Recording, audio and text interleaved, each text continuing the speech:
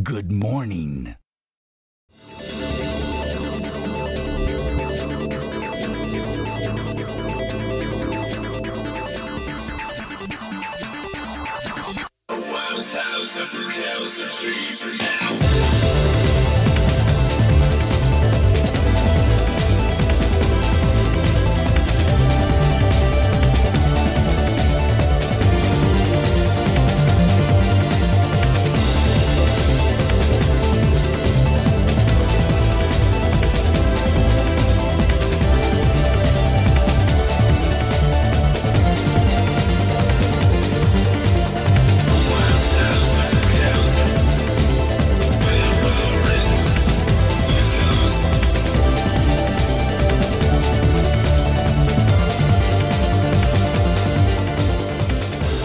Two, one.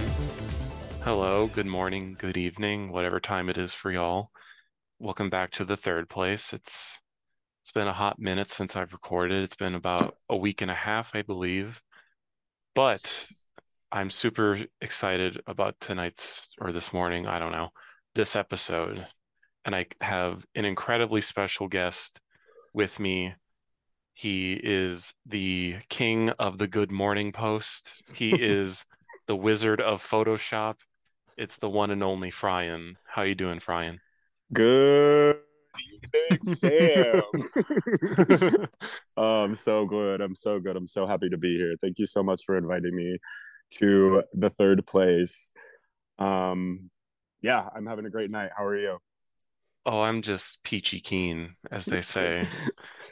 I it's always a treat because like Alex last time, you are legit one of the most important people in my lives. We quite literally talk every single day. We are constantly messaging each other every single day. We're talking about quite literally anything. Like I love that aspect about you, your Twitter presence, whatever.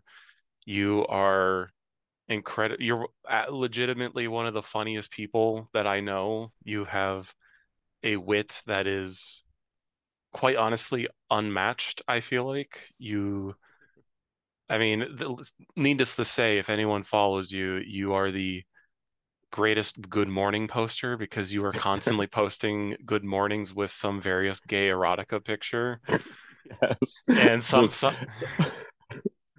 somehow it is a new picture every day. I don't think you've ever posted the same thing. there's literally been one time that I've posted the same picture, and one of my mutuals, Derek, he literally called me on it. I was like, "How did you even catch this?"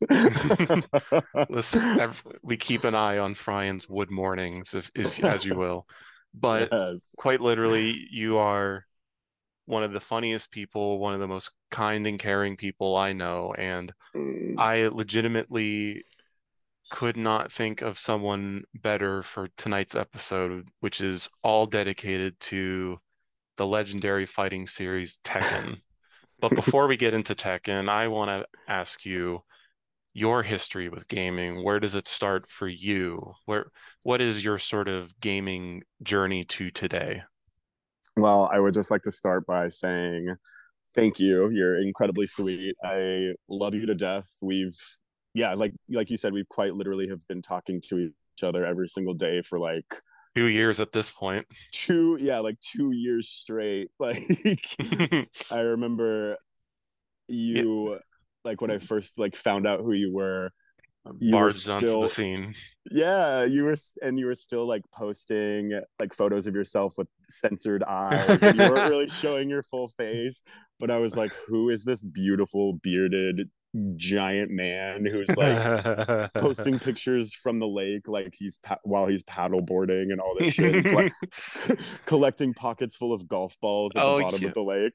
Oh, the beautiful golf balls. Yes. So I'm incredibly happy and privileged and honored to be a part of this. Um, yeah, I just want to start by saying that the first four episodes of this show, Sam, have been incredible. Ah, The fact that, you've gotten Jack and Zach and then the Agitator Boys and Alex, some of like the most unique and powerful and like dynamic voices and posters on the internet, period. Not just like our little niche area of Twitter, but like the entire internet.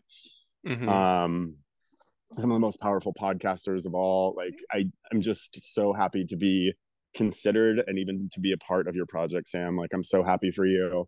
And I'm rambling, but I'm It's just super excited to be a part of this. And I uh, knew one day that you would the create a game. podcast.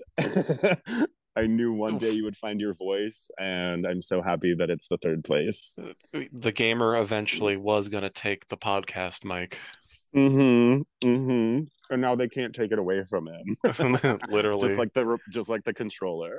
exactly. It's glued. My headset is glued to my head, and I can't stop talking about random video games that I truly love. And it's, I, I wanted very from the start, I wanted to make very clear people who are influences on me. I can't say it enough how much, obviously, people like Jack, Zach, Agitator guys, Alex, or, people like Armenian, Mm. how much they command such a powerful presence. And, you know, to think that little old me uh was able to get these people on and help shape this show in its early days. Uh, it's kind of crazy to think about, especially now that we're on episode 5 now. But again, I couldn't think of anyone better for Tekken since you are probably the one who influenced me to get into Tekken proper.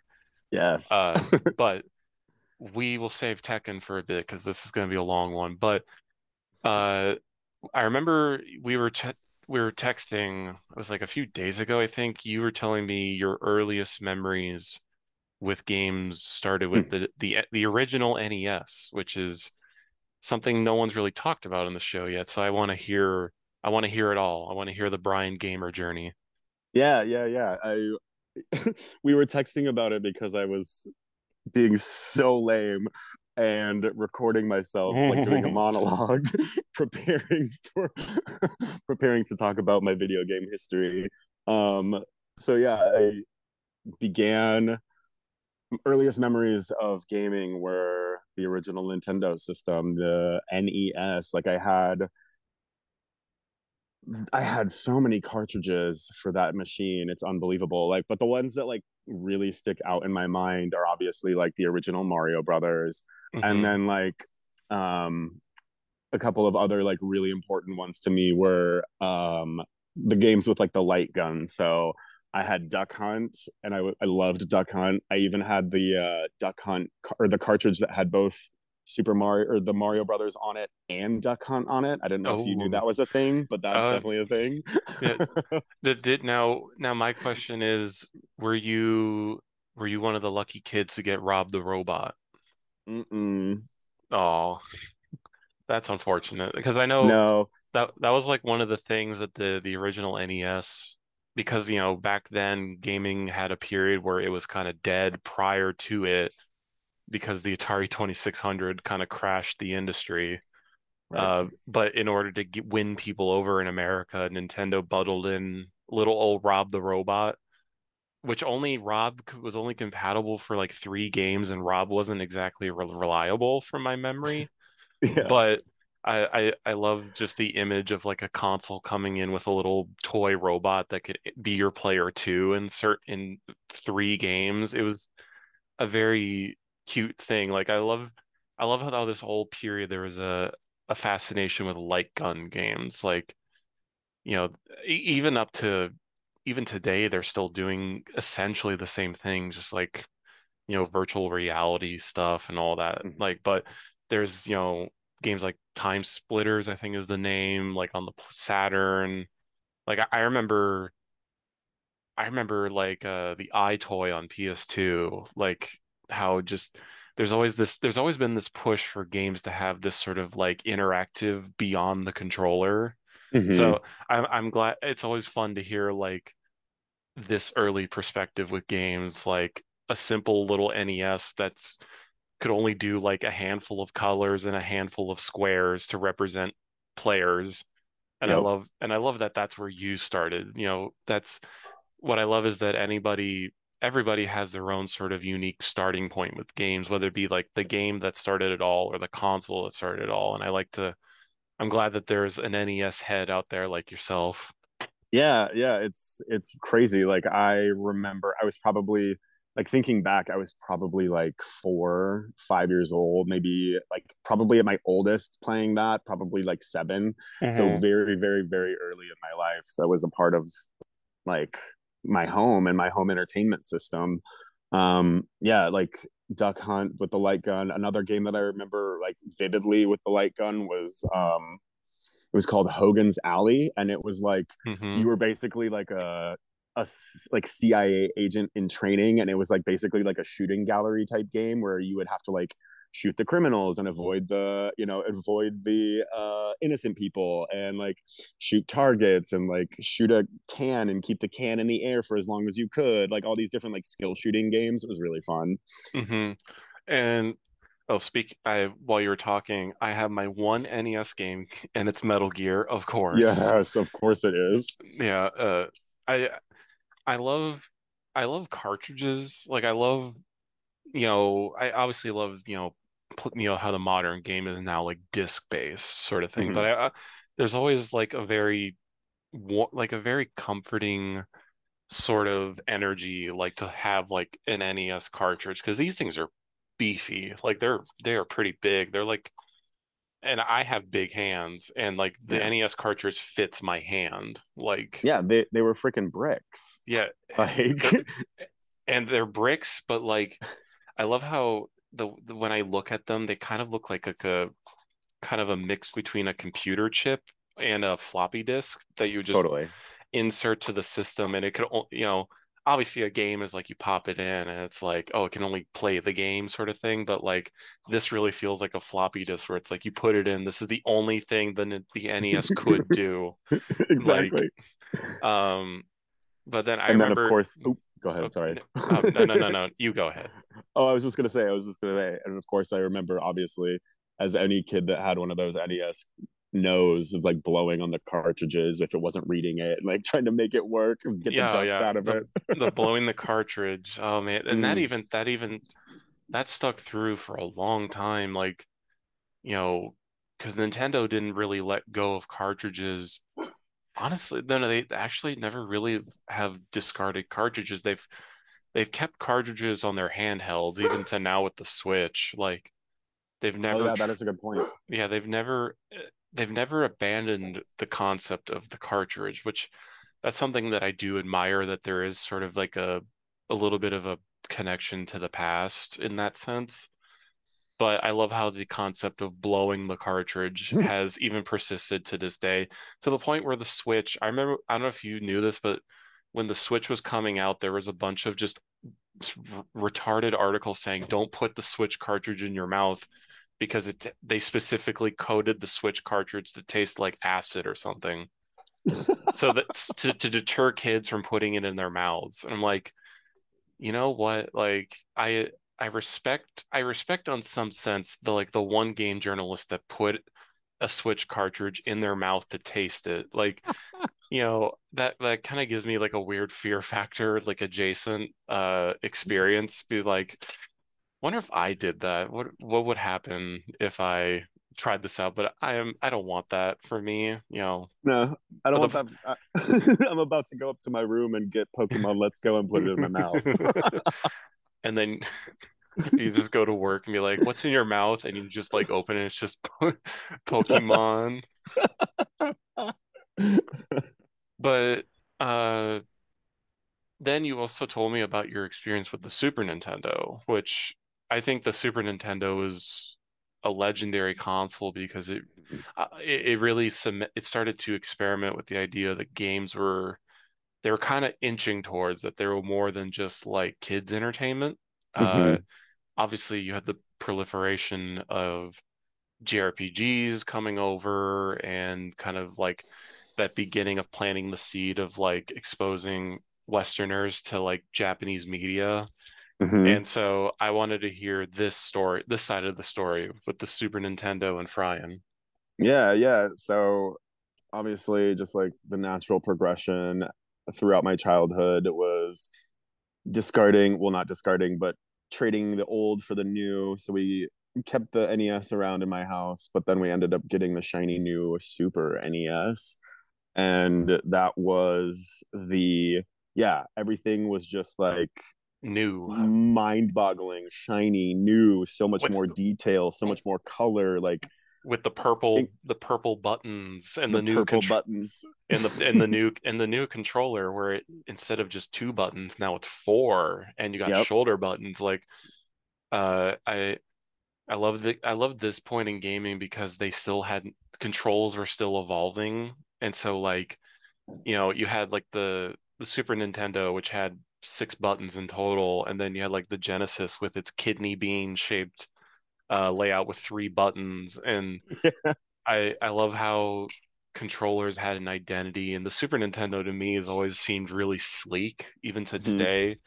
Uh, it's always got this sort of like elegant. It kind of weirdly reminds me of like I don't know why, but it reminds me of like a car in a way. Like it has this very Japanese sleekness to it, and I love just the little purple accents everywhere. Like I Yep. don't think it's because Nintendo's like the red, like Nintendo red is the sort of color they have, but like at one point they were purple, I guess.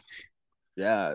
Yeah, the big purple like on off button, and then the big purple like reset Reset. button. Yep. Yeah, so I mean it's like it was just mind-boggling and like totally different than what I was used to, because it's like yeah, like adding in like full character detail and all these different like a full spectrum of colors so they could create all these incredible worlds.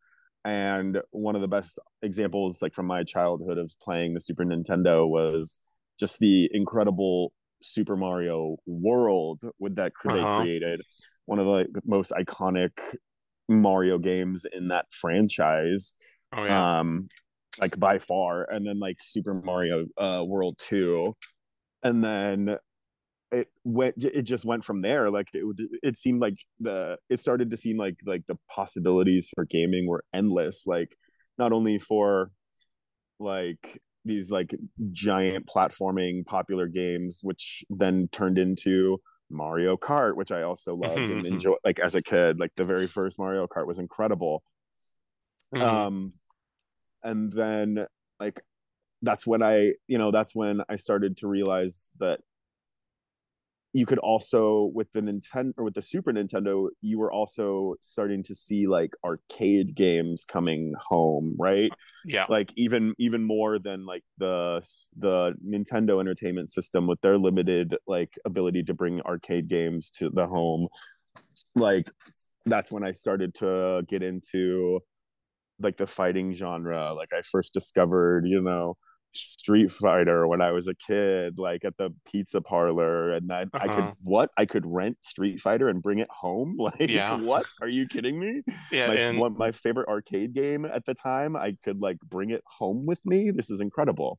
yeah, and that was kind of the that was like the period where like I remember like the Genesis would have advertised like you could one of the main Genesis is Genocide, I don't know, but one of the main advertising points about the Genesis is you could bring home Sega's arcade games. Like Yes. there was a real push because the arcades were back in the day like they because like today, PCs are used as like sort of the graphical benchmark, because there's always the new computer chips that like raise graphics to the next bar sort of thing. But Mhm. back in the day, it was, in my opinion, the arcade was really kind of like the measuring stone of like graphics and abilities, and to be, bring home uh Street Fighter 2 to the Ugh. home, I think was a huge sort of turning point, and it allowed developers to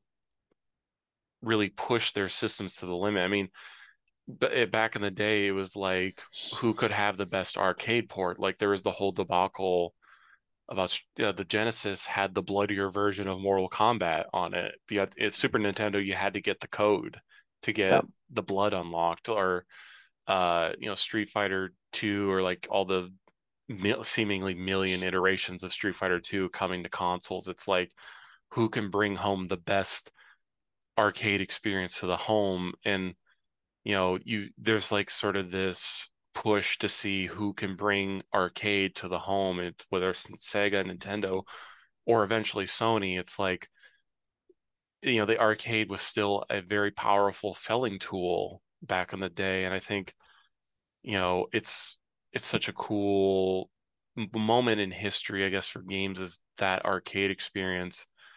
And Tekken obviously has a big part of this, and we'll get to it in a little bit. But uh it's safe to say that for you, you were primarily a Nintendo kid growing up. Like I remember, in our constant texting, like you told me about like your sort of experience with the N64, but what was this? Because did you have a PlayStation, the first one when you were growing up? I can't remember off the top of my Yeah, head. yeah. So it was a Nintendo Entertainment System, NES, N64, and then like that was like simultaneous with the time that we also had a PlayStation 1 in the house too. Hmm. Because those were kind of out at around the same time, correct?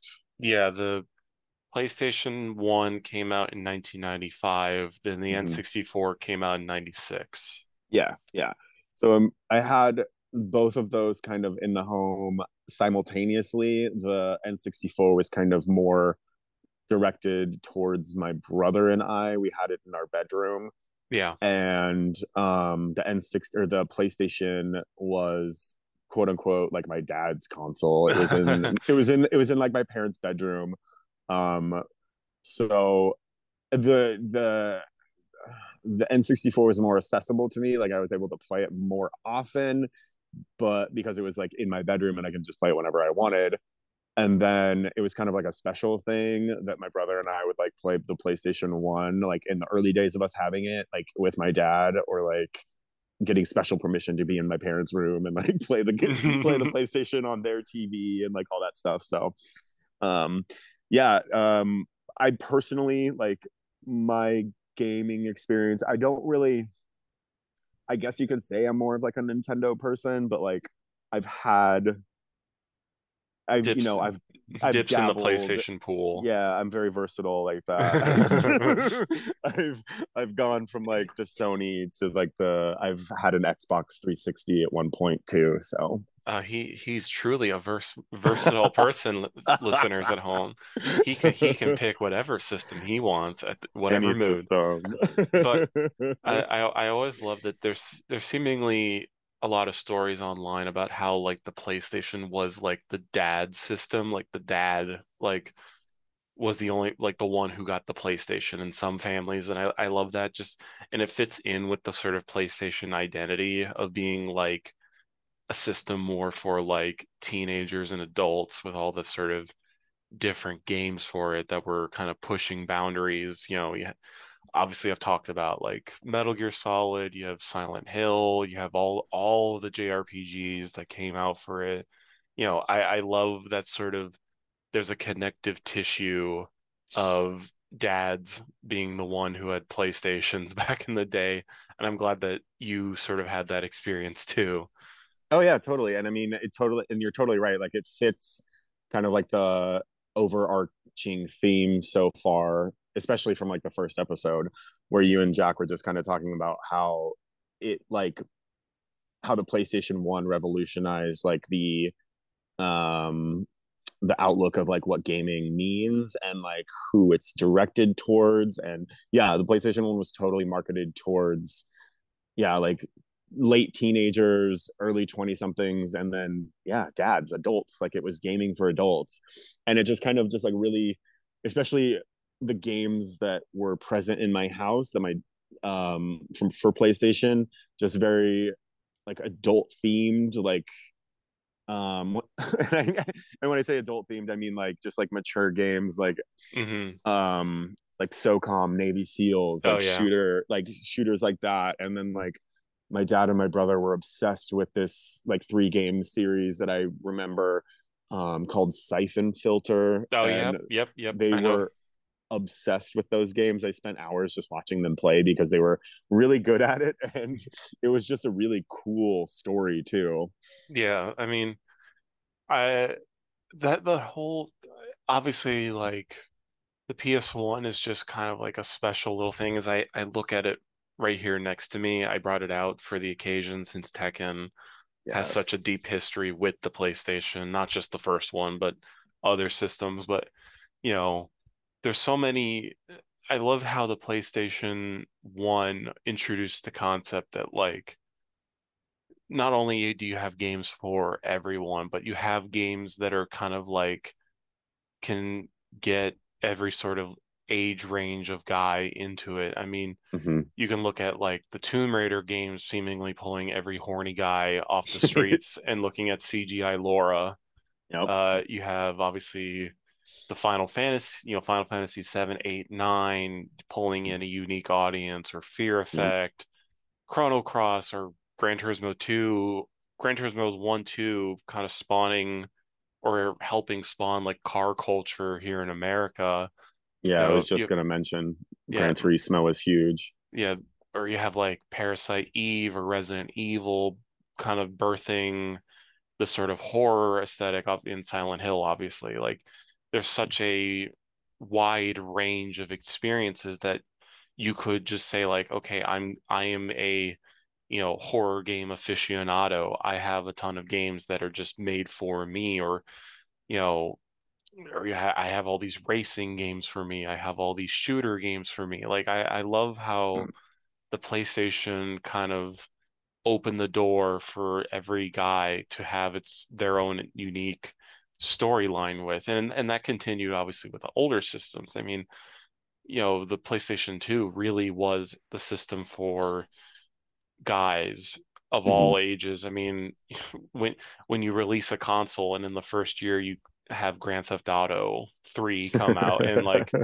kind of throw everyone for a loop about what you could allow in a game. I specifically look at I don't know if you may have heard of it, it's called BMX XXX. Oh yeah, totally. Like the fact that that game exists is such a cool like niche thing that like exists, and I'm grateful for BMX triple XXX existing. Or you know you Or what have about it reminds me of, I think it was called Dead or Alive yep volleyball, yeah, Dead or where all Alive the Volley. hot Dead of Alive characters are just playing beach volleyball. Yeah, like this is something that like obviously in the age where it's like people are telling women that like games are made for them too, and it's like they I this is a recurring theme of my misogyny being expelled from my body with every episode. But it's like you look at all the like and this is something too when we talk about Tekken, because we did a fun little game, but we'll get to there. But Yes, we will. Stay it's like tuned, listeners. but like the point being is like up until I would say maybe 2013 to 2015, like game characters were like specifically designed to be appealing, sexual, like people that you wanted to like admire and appreciate and idolize or sexualize or whatever. Obviously, for example, as I said, Laura Croft, that's like they want to titillate every guy in a planet. And or you have a game like, let's say, God of War, where you're playing as a beefcake rageaholic who gets to take over gods of Olympus in Greek mythology. It's like, there's this sort of like role playing element with games. And speaking about our topic tonight, Tekken very much is that, where it's like these characters are so vivid, beautiful, and gorgeous to look at, and it's like it makes you want to main them. You want to learn their combos, you want to learn their story. You're invested through their whole thing. A series that is almost in a few years 30 years long, you know creating characters that are just beautiful, I think is a lost art form, where it's like you have so many games now that are just creating women with the buzz side cut, and they're like they got their no makeup look. They have like square like bodies, and they're purposely designed to be like unoffensive and not intimidating, as to make the female playing the game not feel bad about themselves. Like like I miss this period where games like where it's like women, not just obviously like the female characters is an easy point to talk about, but it's like even the male characters where they're designed to be like the coolest motherfuckers on the planet that you just Yeah. want to be like, I like this character. I'm going to stick with him or her for the rest of, whether if it's a fighting game where it's like you devote tens of hundreds of hours learning how they play, or to an action game where you're just invested in their story for 10 to 20 hours, or an RPG that's like 100 hours. Like I think there's a beautiful, even with PlayStation 1 and its blocky ass graphics, you can latch on to beautiful characters. Um but yeah, I love your specific story with gaming. It's always fun to hear everyone's unique perspective on games. I mean, obviously I have my own with being a PlayStation fanatic, I guess at this point. It's, the secret is out, I guess. It's not really a secret. But I think this is a good point to talk about the arcades. Yes. We'll break there for a second. Okay. Hard to say if I'll probably put in like something, an interlude, but if you need a break, uh take it, or else we can just keep on rolling. I think I'm good for now. All right, so I have to think like how I'm gonna like what I'm gonna put here. I'll So think like of something. my yeah, so like I'm just trying to think of like what I'm gonna say because like my experience of like arcades is mainly just like family night out at like pizza parlors and like the arcades that used to be in like the malls and like the movie theaters that I would go to. Hmm. um yeah, I mean, I guess that's totally fine because it's like what it was. I mean, that's my experience. Uh-huh. Yeah, I mean, Yeah, just because I'm say not like, like I'm obviously not like I'm sorry, I keep like I'm that's obviously fine. not like as like knowledgeable on like history of like actual like factual stuff, but mine's like all like anecdotal and just like here's my Yeah, experience. This yeah, is my live. This is my truth. yeah. I mean, that's all I mean, literally, like just say your sort of experience, like memories or, anything like that. Okay. That's really the thing is the arcade, what made it special, why has, just why is the arcade like in any form, whether if it is a specific arcade room building or a pizza Hmm. parlor or a movie theater, what what what continues to have the, or even a barcade, like I was gonna kind of rag on barcades. uh, I think they deserve ragging, but I think they are a net positive. I I think think so too. like the fact that arcade, sure, I mean the concept of drinking and playing arcade games, I'm all for it. Like I think that's Same. fun. I think just the sort of aesthetic, the intention kind of seems kind of like, okay, you're trying to like, it's like the micro brew. I don't know. Like it reminds me No, of exactly. micro Yeah, brewing. totally. It's like it's like the famous like neoliberal trope from Perfume Nationalist. It's like a continuing theme where everything is like the neoliberal door, like everything is like a brick wall with like wrought iron and pallets and like the Edison light bulbs, and like that's the kind of like theme and the kind of like people that are attracted to barcades, unfortunately, you know what I mean. Yeah, I mean, The I hipster think aesthetic. I think I think I think having arcades still around in any form is a good for culture. Yep. I just think that like we need to bring back like the arcade, not Hmm. just like give a reason, give like a reason for the arcade. Like, oh, you have to be drinking with your buddies, Right. which it's so tricky to like say like, because I like the idea of drinking with your buddies playing arcade games, Of course. but like there's just kind of like a weird like thing. I don't know. Hmm. Maybe I'll come get the idea of what I'm trying to say. But yeah, so far this is exactly what I wanted. Yay, I'm so happy. Am I Yeah. doing okay? Oh, you're doing perfect. Yeah. I mean, oh shit. These vodka sodas sure were fizzy. What do you, yeah, what are they? I from there from the ABC store, they're just vodka soda ready to drinks. Nice. They're cucumber flavored. Ooh. They're pretty good. Hmm. These have been my go-tos for the episodes. Nice. Uh, Yeah, as I was wondering if you were like actually mixing drinks or if oh you were doing like ready-made stuff. I mean, one day I'll do that, but I'm kind of lazy. I'm just like I want drink. No, it's like crazy how many like ready-made cocktails there are nowadays, like canned, bottled. Like you can get like um ready-made like bullet bourbon like old fashions now. Like it's like Yeah, it's I like got $13 for a bottle and it's like ready to go and they're yeah so good. yeah I've got ready-made Moscow mules like in Yes. copper cans. Yes.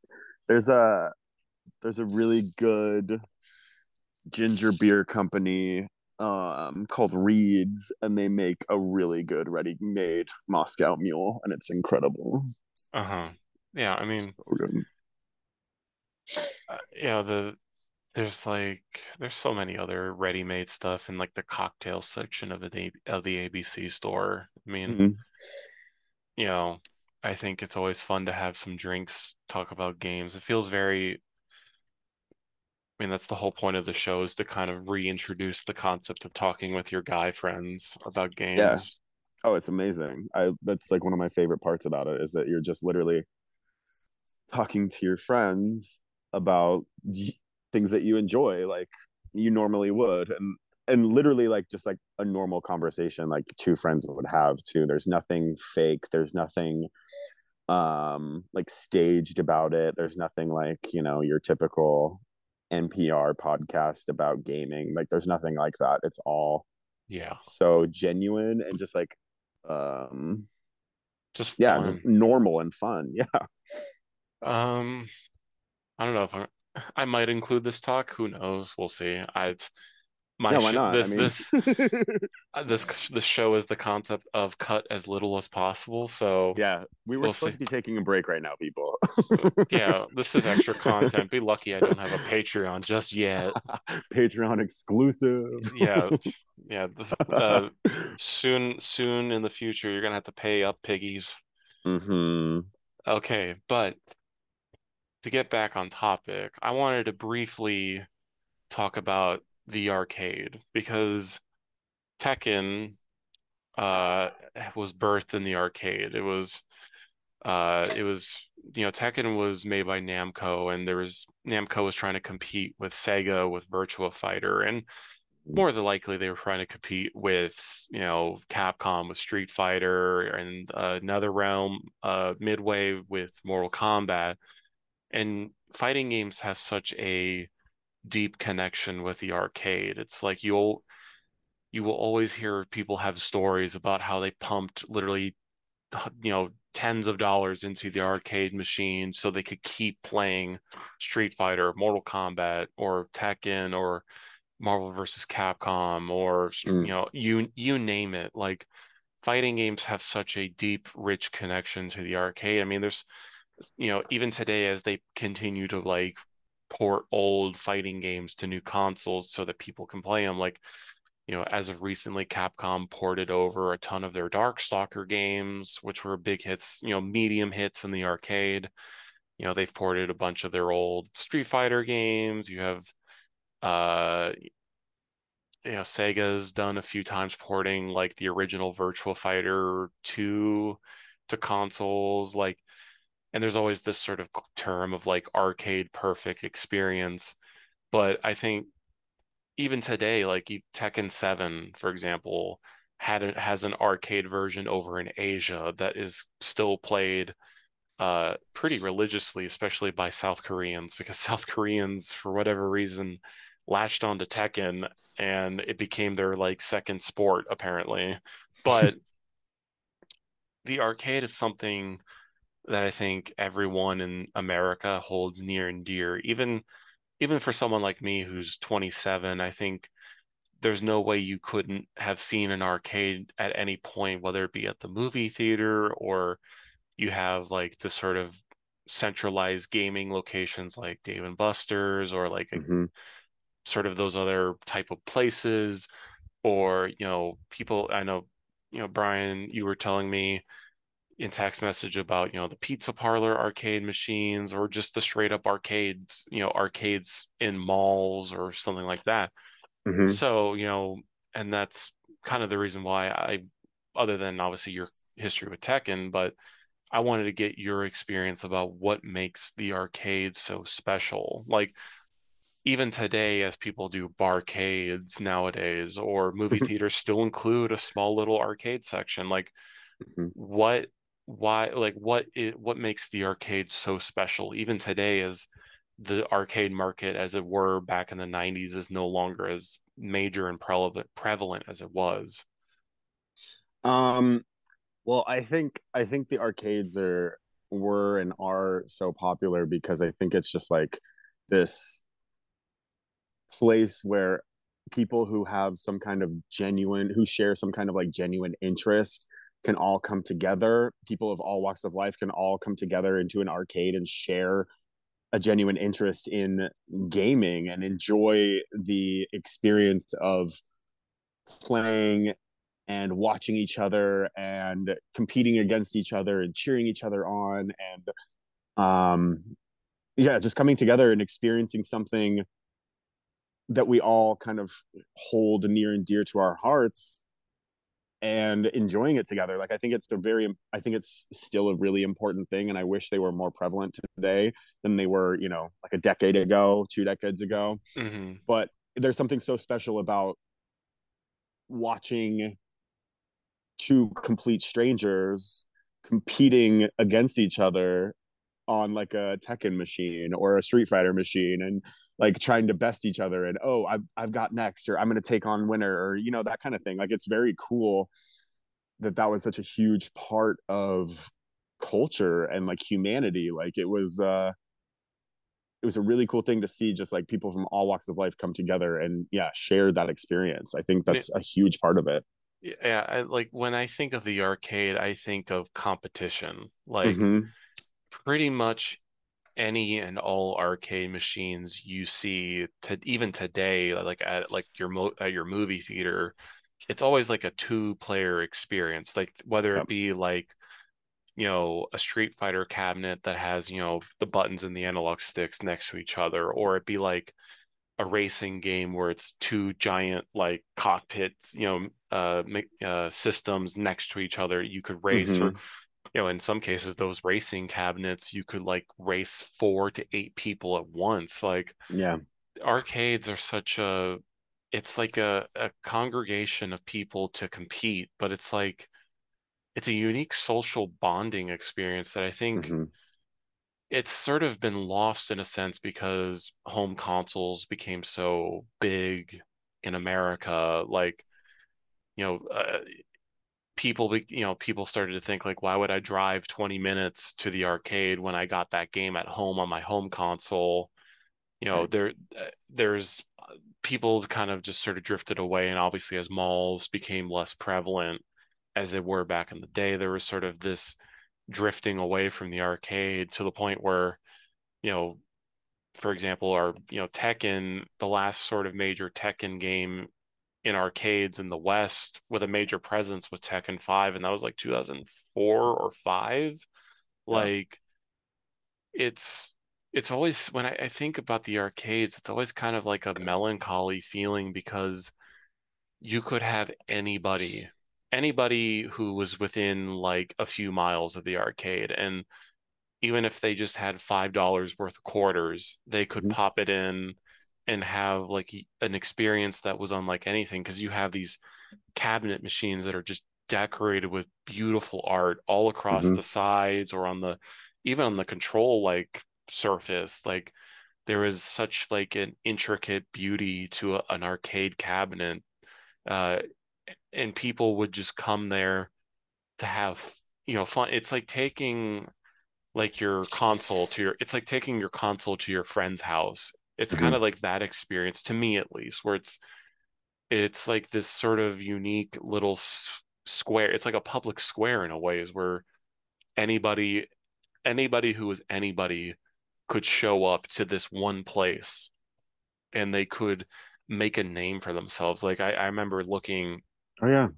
I was And looking at, the whole like leaderboard thing. I mean, oh high yeah, scores. I mean, you could literally make your name at that arcade, like, and then everybody would try to beat your score. I mean, that's exactly right. Like, it is a total public square. It's just like a place where everybody can come together and share their, their love and their experience with these games. And I hmm mean, like you mentioned, like just $5. I mean, that's 20 chances to play a game. You know what I mean? Like, you uh, have 20 chances to play Tekken or play, whatever it is. You have 20 lives in your pocket now.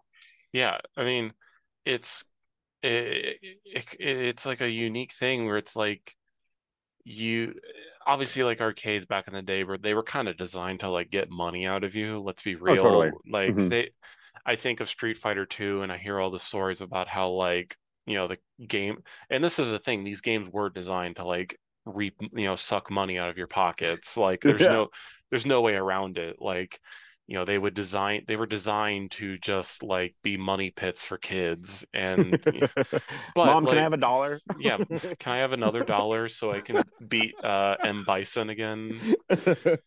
Like, and you have it's so it's like obviously the arcade experience I think has drifted toward like online gaming, like that sort of thing, where Totally. like the concept of leaderboards has transitioned just from a local scene to a global scene. But Right. you see all these videos talking about the arcade like sort of in retrospect, and you have like these legends who became synonymous with their area. It's like, you Hmm. know, you hear like, oh, Jimmy, he's like, oh, he was able to play Street Fighter for so long that the owners had to kick him out because he just couldn't lose. He was that good. Like they're like the best, the sort of iconic pro Street Fighter player named Daigo. He had like an 80 game win streak or something in one game, to the point where the owners of the arcade said, you need to leave. Like you're not losing. We need you to leave. Like That's just insane. yeah, I mean, I love how like the concept of like, the schoolyard social like place could like extend to a specific place where it's like if the way I like think about it nowadays, it's like you think of like online games with like lobbies where people were talk to each other, smack talk each other. Like the Right. arcade is the origin point of all of this. Like you Yeah. have all these kids or even teenagers would just make a name for themselves, or uh it's such a lost art form that like I know that it probably will never truly come back outside of maybe specific large cities. Like I know Los Angeles has still kind of a big, there's still like places dedicated to arcade, or probably New York City has like a place, or Chicago maybe. Like you probably won't get the classic experience again, but like to know that it at least happened always makes me happy, that like the arcade was a place for everyone. And the fact that the arcade was not just like sort of only in the mall or at a dedicated building, it extended to like pizza places Hmm. or movie theaters. Like I love how everywhere and anywhere could be a fighting ground, so to say. Uh, like you could take the Tekken battle to your your Domino's or whatever. Yeah. Like the whole town you grew up in was like a way for you to assert dominance or something. Yeah, exactly. Yeah, pizza parlors were huge. Like that was my first like introduction to like kind of like the arcade experience. My local like round table chain, my local my other like local pizza parlor that I ended up as a teenager working at for a short period of time.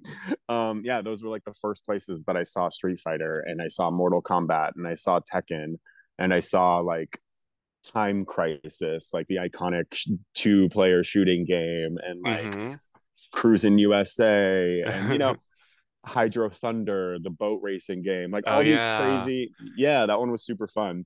But yeah, it was like always like a staple part of going out to dinner with my family was like, hey, dinner's done. Now we're gonna go spend $5 and play. I'm gonna play Tekken like for the rest of the night, or going to the movie theaters with friends as I was starting to get older. Like, hey, let's get to the movie theater early so we can, play Deer Hunter, or we can play, we can do some racing in like the Mario Kart like arcade cabinet, or those kind of things. Like it was always like a destination like you had mentioned, and it's just always just a way for you and your friends, or you and, like I had mentioned, like you and complete strangers, to just kind of bond for a second over these games that we all loved and we all shared a love for. Like it's just such a lost part of our culture now, which really sucks. Like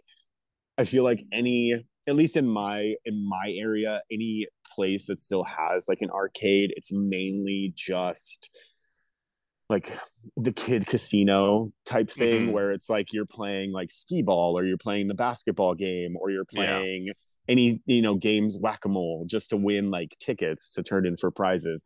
I feel like the arcade, at least like I said, like in like my area, has kind of drifted away from like gaming cabinets to more of like the kitschy kiddie casinos Yeah. where you're playing for tickets. Yeah, like a Dave and Buster's sort of thing where Exactly. Yeah, like a Dave and Buster's, or there's a place there's a place that that me and my friends went to in high school, called John's Incredible Pizza. And it's yeah. just basically the same. It's like a pizza buffet slash kiddie casino arcade type thing. Yeah, and it's sad like because as I mentioned earlier, like the arcade, a lot of these 90s arcade games were like pushing new levels of technology even. Mm-hmm. Like Virtua Fighter would for Oh yeah. example birthed the 3D fighting genre with granted very very very rude basic 3D models, but the arcade allowed for 3D characters to be playable and not just sprites like a Street Fighter or Mortal Kombat. It was the arcade was pushing the limits, every time Sega put out a new like system architecture, they would show off a game to go along with it. Like, Virtual Fighter became kind of like that sort of template they had. Like Virtual Fighter 1 was a showcase of what 3D fighter. Virtual Fighter 2 showed off in like all sorts of new technology that they could do in a short amount of time. Like our new arcade board lets us do this, or I think of Street Fighter 3 that introduced like hyper super detailed pixel art that was unlike anything was available, especially even from Capcom themselves. Like the way in which these characters move is so beautiful and lifelike. Mm-hmm. The arcade was sort of like the area where you could see the top graphics on display, and you could get technically at home, but you couldn't get the full true experience. I mean, Yeah. hell, for like Street Fighter 3, it took like a few years for even a remote arcade perfect, quote, arcade perfect experience could be played at home. Like these games were truly pushing new levels of graphical fidelity or techniques or whatever have you. And it's sad to know that like the arcade really can't get that same experience, whereas, that has sort of drifted to the home experience and the arcade is really just not even a thought here. You know, Yeah. in Japan and Korea, like the arcade is still going strong as, cities are built in super dense populations where they can just walk to the arcade and still play it. For example, Tekken 7 has arcade machines still up and running, in a classic way, it makes me it makes me think like, man, I want to go to Japan again and play those arcade games and just like literally spend a whole day just losing money so that I can get that experience because I know I can't get it here. But like uh I think the closest thing I can think of, at least over here in the West, is like the barcade, which I think we were saying, I guess, in our quote break, even though it's not really a break, but the barcade is such like the barcade concept, I think, is a positive overall because it brings the arcade still isn't dead, so to say. Like when I grew up in Cincinnati in downtown, there was a barcade called 16-bit, and it had every single arcade. You had like the Terminator shooter game, it had Yes. Marvel versus Capcom, Street Fighter 2, Mortal Kombat, uh Time Crisis, or time I get all Sega had so Time many games. Crisis. Yeah, had all these games Yeah. called Time, and it just like blurs together, especially after a bunch of vodka. Uh-huh. Uh but like, this place had like classic cabinets, gaming Yeah. cabinets, not just like a claw game or a basketball game. Like Yeah. it was transferring that old experience to today. And I'm glad in the concept of just like drinking with your buddies and like, beating each other up with like Cyclops and Ryu versus, Chun-Li and what's another Spider-Man. yeah, Yeah. like like I am glad that that exists even today, even though like barcades just kind of seem kind of weird. Like there's sort of like this would it be fair to say it's like a millennial thing? I don't know. Yeah. Like I the main thing about a barcade that I say is that it's a net positive. I'm glad they exist because it keeps arcades alive in the West, Mhm. when it's rare to see like dedicated buildings to arcades. Like here in North Carolina where I live, thankfully my game store that I buy all my games from, they Yeah. actually have an arcade space. Like they have a Super Nintendo arcade cabinet where it's got like a giant Super Nintendo controller that you could Yes. play like a few Super Nintendo games, or it has like Mortal Kombat 3, or they have Marvel vs. Capcom 2, they have like DDR, Hydro That's so Thunder, sick. they have NFL Blitz, like Oh my God, yeah, NFL Blitz. yeah, like you know, I, and I'm glad that this still in. It's kind of like it's like the our lovable Callie Our barking. lovable Callie in the background barking at She, the pool sweeper. yeah, she's just saying, you main Ryu in the cat and the arcades. I'd main Sagat or whatever. Oh my God. Yeah, that's so crazy. Like, I vividly remember the Sega cabinets at like my specific like pizza parlors. It was like Virtua Fighter 2. Um, I remember vividly Virtua Tennis. I was Oh obsessed with yeah. that. It Uh, was if I may, incredible. Yeah, go ahead. if I might, I want to give a shout out to Scott, beloved Scott, friend of the pod. Yes, we love Uh, Scott. I just want to say, because he pointed me to Virtua Tennis. Oh my I think God, Scott, you're the wait, man. yeah, Virtua Tennis 1, because Virtua Tennis is sick. I have it on Dreamcast, and the Dreamcast is a great system because it's basically an arcade machine, but you can play at home. Yeah. And that was like the main thing, like the Sega arcade board at the time, which was called Naomi, is what the Dreamcast is based off of. And that's why Oh, like that's so cool. you could get basically arcade perfect ports of like Soul Calibur at home or Virtua Tennis. Like That's hell, incredible. I didn't know that. yeah, I just want to say, like, Scott, thank you for pointing me to Virtua Tennis because it is Mhm. a bomb ass game. I did not think I Oh, would love a tennis game. yeah, Virtua Tennis is incredible. so beautiful, so well done, and just like so addicting. Like Yeah, I was obsessed with Virtua Tennis. it's uh, if I it will like Sega's DNA back in Shout the out to day. Scott. We love Yeah, Scott. we love Scott. Thank you, Oh no, Scott. What's wrong? came unplugged. Sorry. It's fine. I think I you'll was pick just up just saying. fine. Okay, good. But yeah, no, thank you, Scott, for pointing me to Virtua Tennis. But Mm. if I like Sega, I love like Sega's whole DNA back in the day was the arcade, like Yeah. to the point where it actually kind of was the thing that got them in the end, where it's they didn't dedicate to like a home experience like Sony did or Nintendo or even Xbox later on, where they didn't like have an RPG game, like a game that you could spend hours upon hours in. But like Sega's whole DNA is like arcade games, and I loved how their consoles were all dedicated to like bringing arcade games to the home. Like I have um I have a Japanese copy of Virtua Fighter 2 for the Sega Um, Saturn. That's like that was so cool to play. Like let me see if I can get it. yeah, Um that is so sick. Here it is. Yeah, here. This is a Japanese Sega Saturn of Virtual Fighter 2 with God, that is beautiful. I know, right? And A glittering image. yeah, and here's the thing for all the third place listeners. In Japan, the Sega Saturn came out in like traditional CD jewel cases, like the squares.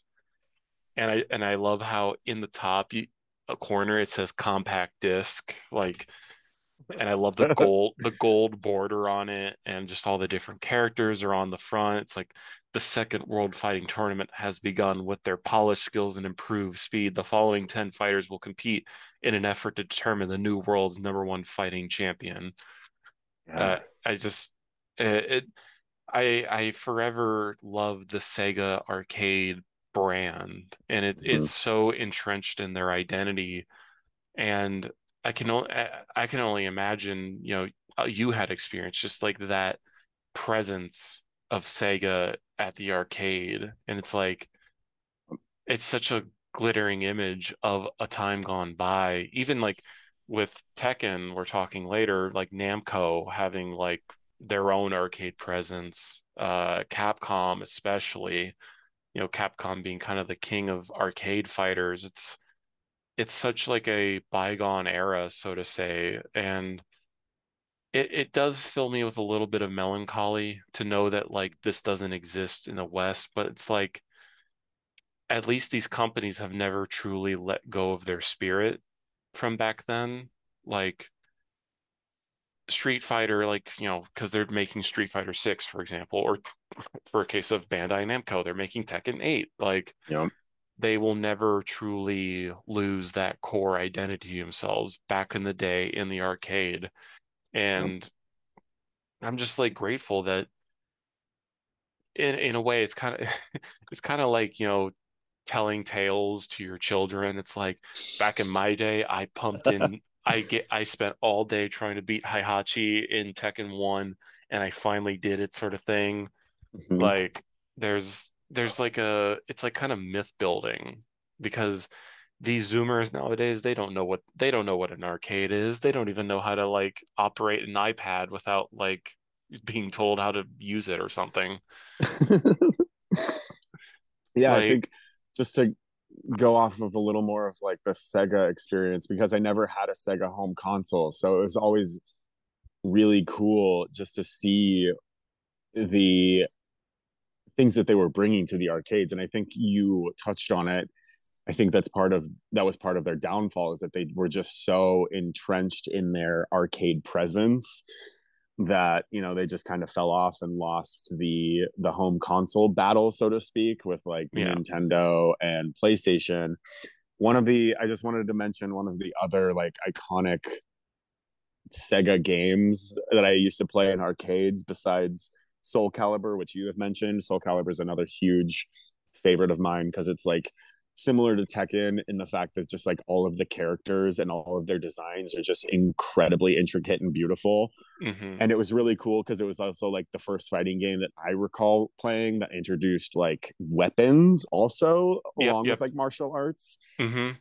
Um, so it was like also Soul Calibur, and then this is so like I feel like this might be really obscure, but I like vividly remember playing a Die Hard Die Hard video game Hmm. in arcades that was Sega based, and it was 3D, and it was so sick, and you were just playing as John McClane, and you were going through the skyscraper. Like it was so cool. Yeah, like just the sort of things that you could do with an arcade, like, you could build specific controls just for that experience. Like obviously the fighting game with the analog stick and the 4 to 5 buttons or whatever, but you had like light gun games galore, like Mm. Terminator, like shooting game, or House of the Dead, or type Area yeah, 51. Area 51. Like there was so many unique experiences that they could kind of just do what they want, so to say, that they didn't have to sort of confine to a traditional game controller. It was we designed the controllers for the experience, and Yeah.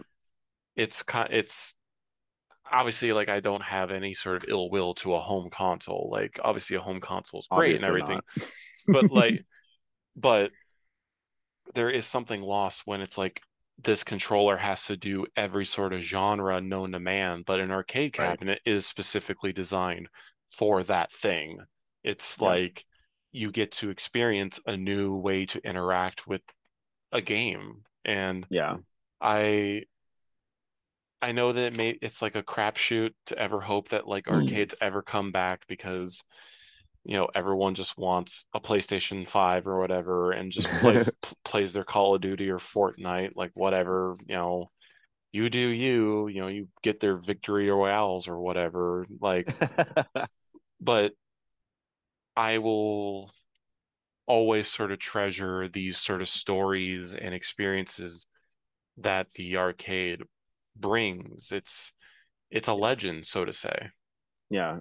Some of like seriously, some of like my like fondest memories are just like spending time, with the family during like a family dinner and then like going to play games afterward or Hmm. like being with my friends and going to ironically to a pizza like to a child themed pizza buffet place and playing video games with my friends in high school and going to the movies and playing arcade games before and after the movies with my friends. Like it's just like those experiences are so treasured and so lost nowadays. It's just like I really hope that somehow they can make a comeback. I mean, I don't see that. I mean, you touched on the barcade scene, and that was kind of like a ironic hipster. I mean, at least that's like who I feel who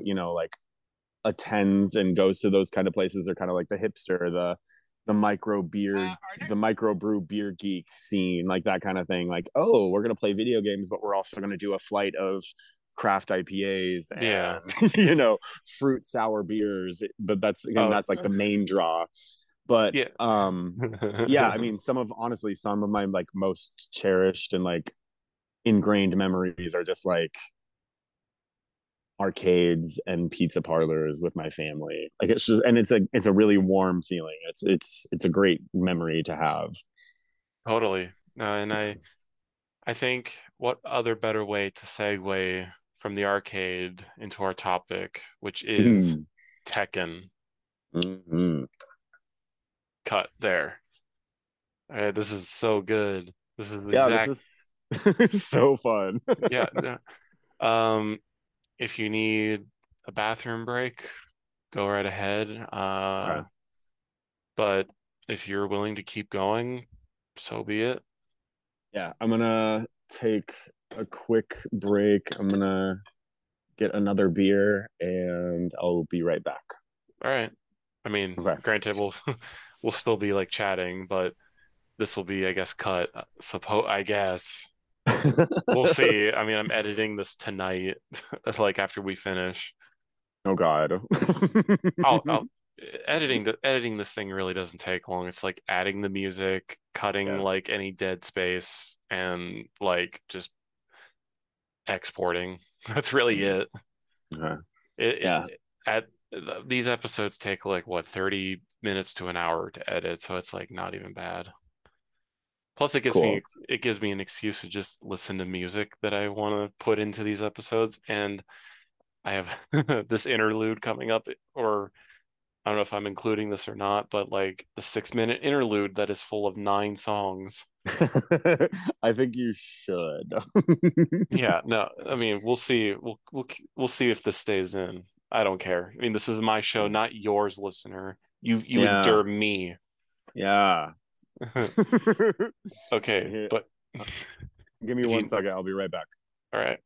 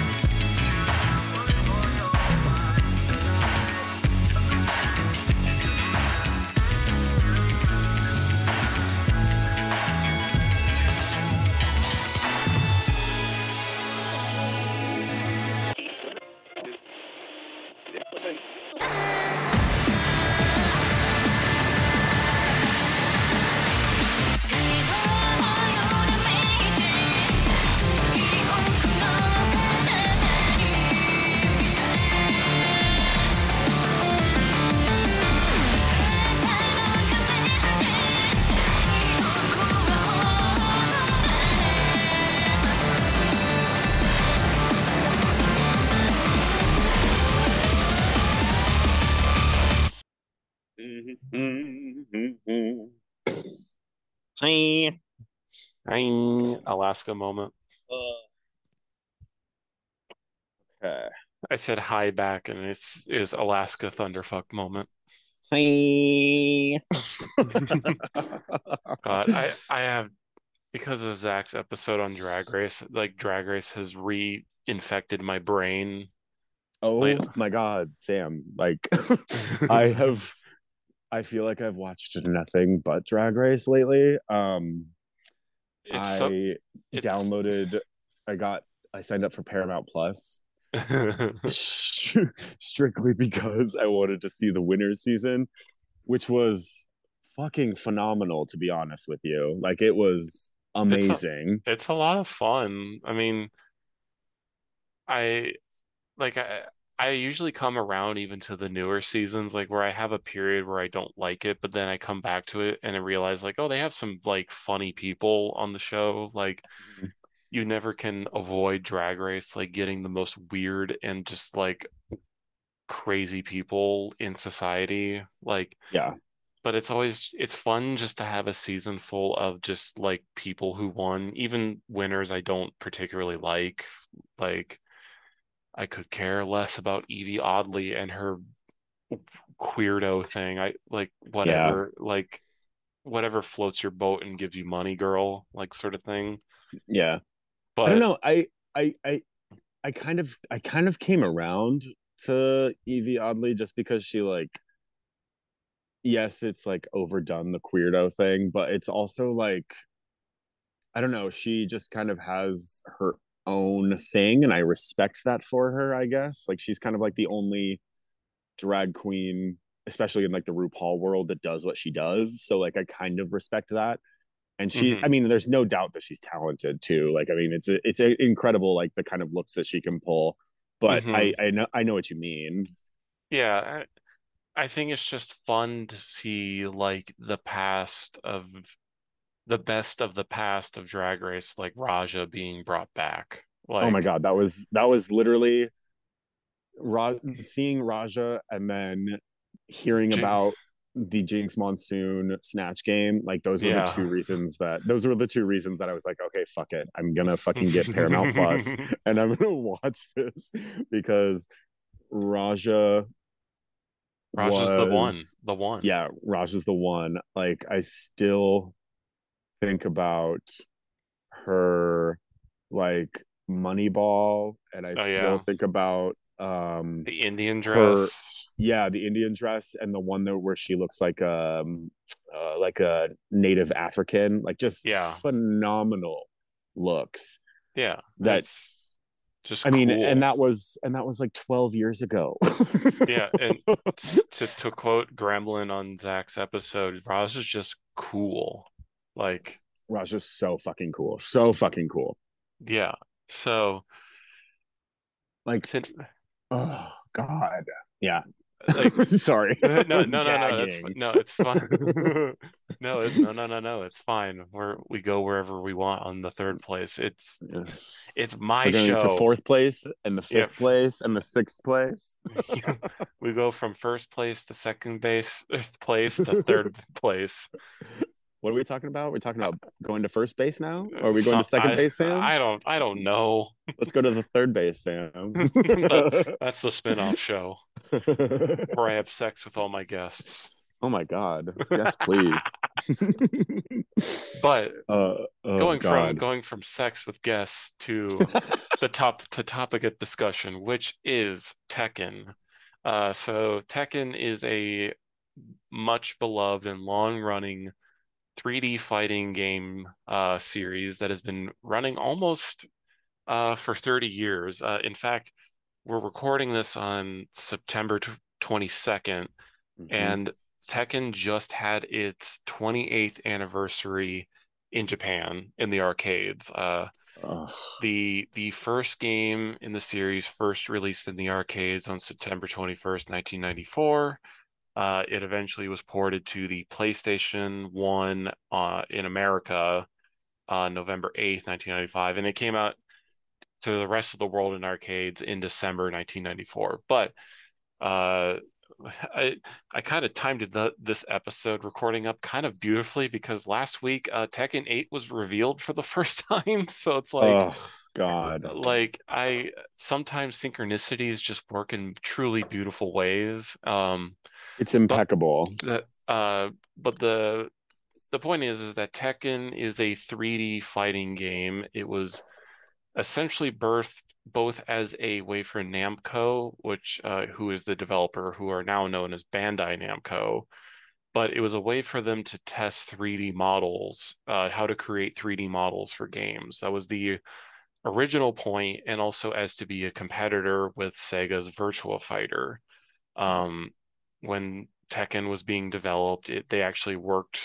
One of the sort of higher ups with Namco at the time was working with the head designer of the PlayStation, Ken Kutaragi, to make Tekken like a PlayStation game. So the arcade system that the first Tekken game was made for kind of resembled the PlayStation. So Tekken was a unique case where the arcade game matched the home game. That was kind of the draw of Tekken, was that the difference between the two wasn't actually too different. So it's like, oh hey, you go to the arcades, well now you have the arcade at home sort of experience. And Yeah. since then, Tekken has become a long-running franchise. It is actually the Guinness Book World Record holder for longest continuous story in any game, let alone fighting game. And by continuous story, it is the same story progressing. It has never done a prequel game. It hasn't done a reboot or anything. Tekken has progressively continued its story for 28 years at this point. It holds the record for longest story in games. It has seven main entries with two like spin-offs in the tag tournament series. It's had movies, it's had animes, it's had its own like mobile renditions, it's had like Mhm. compilations, like you name it. Tekken has sort of spread across the media landscape so far and large. And I wanted to do Tekken as sort of a series I dubbed in my head, "Give fighting games a chance," because because this is an admission, a guilty admission of myself that fighting games have never clicked for me in the past. I, for whatever reason, never was drawn to fighting games. I don't know what it was, but I could never get into a fighting game. But Tekken, as of this year, through your influence, Brian, Tekken has become that fighting game series for me, and I have bought almost every game main entry in the game series. I'm only missing the first Tekken and Tekken 5, Mhm. and then a bunch of these like Tekken Revolution or Tekken Hybrid, which aren't crucial. They're just kind of like re-releases of other games. But the point being is I have become so fully entrenched in the Tekken verse, as it will, because of you and how your stories with the Tekken series. So I guess to start us off on this Tekken retrospective is I want to hear your history with Tekken. Where does it start? Where does the story begin, so to say? Yeah. Tekken begins for me in kind of like where we left off our conversation before we took break. Tekken begins for me in arcades. For some reason, like as a kid, arcades have always been kind of synonymous with the fighting game genre in general. I just recall always being drawn to the fighting game cabinets as a kid, whether it be, the Street Fighter cabinets or the Mortal Kombat cabinets or Soul Calibur or Virtua Fighter or the king of them all, Tekken. I just remember immediately being drawn to this game where there were fighting, where there were martial arts being displayed and there were all these unique different cool characters to play as, and it was 3D, and it was beautiful, and it took place in, you know, all these different, at least for Tekken, for me, for Tekken 2, the first arcade, the first version of Tekken that I played, Tekken 2, it took place in all of these really cool global locations all around the world, because, you know, Tekken is like the king of Iron Iron Fist Fist tournament. tournament. Yeah, the king of Iron Fisting tournament. And which is just kind of like bringing all of the most prolific fighters and martial artists from around the world to, you know, this one giant tournament. And yeah, I just recall just being so drawn to the look of the cabinet, the look of the game on the big screen, the everything, like this, the character design, and it was just unlike that anything that I had ever seen, and it played unlike anything else I had ever played before. I think for for me, I think that's what kind of solidified and cemented it as like the most important fighting game, at least in my gaming history, was just like the gaming experience of it was kind of, I mean, not, it was kind of lifelike, I guess you could say, because Uh-huh. the controls of it were so much different. It was a bit slower than all your other fighting Hmm. games where, you know, Street Fighter is super arcade and everything is like turbo mode. All the moves are so quick and everything is so fast. And Tekken, it's a bit more slowed down. It's about the rhythm and the technique and the Hmm. strategy.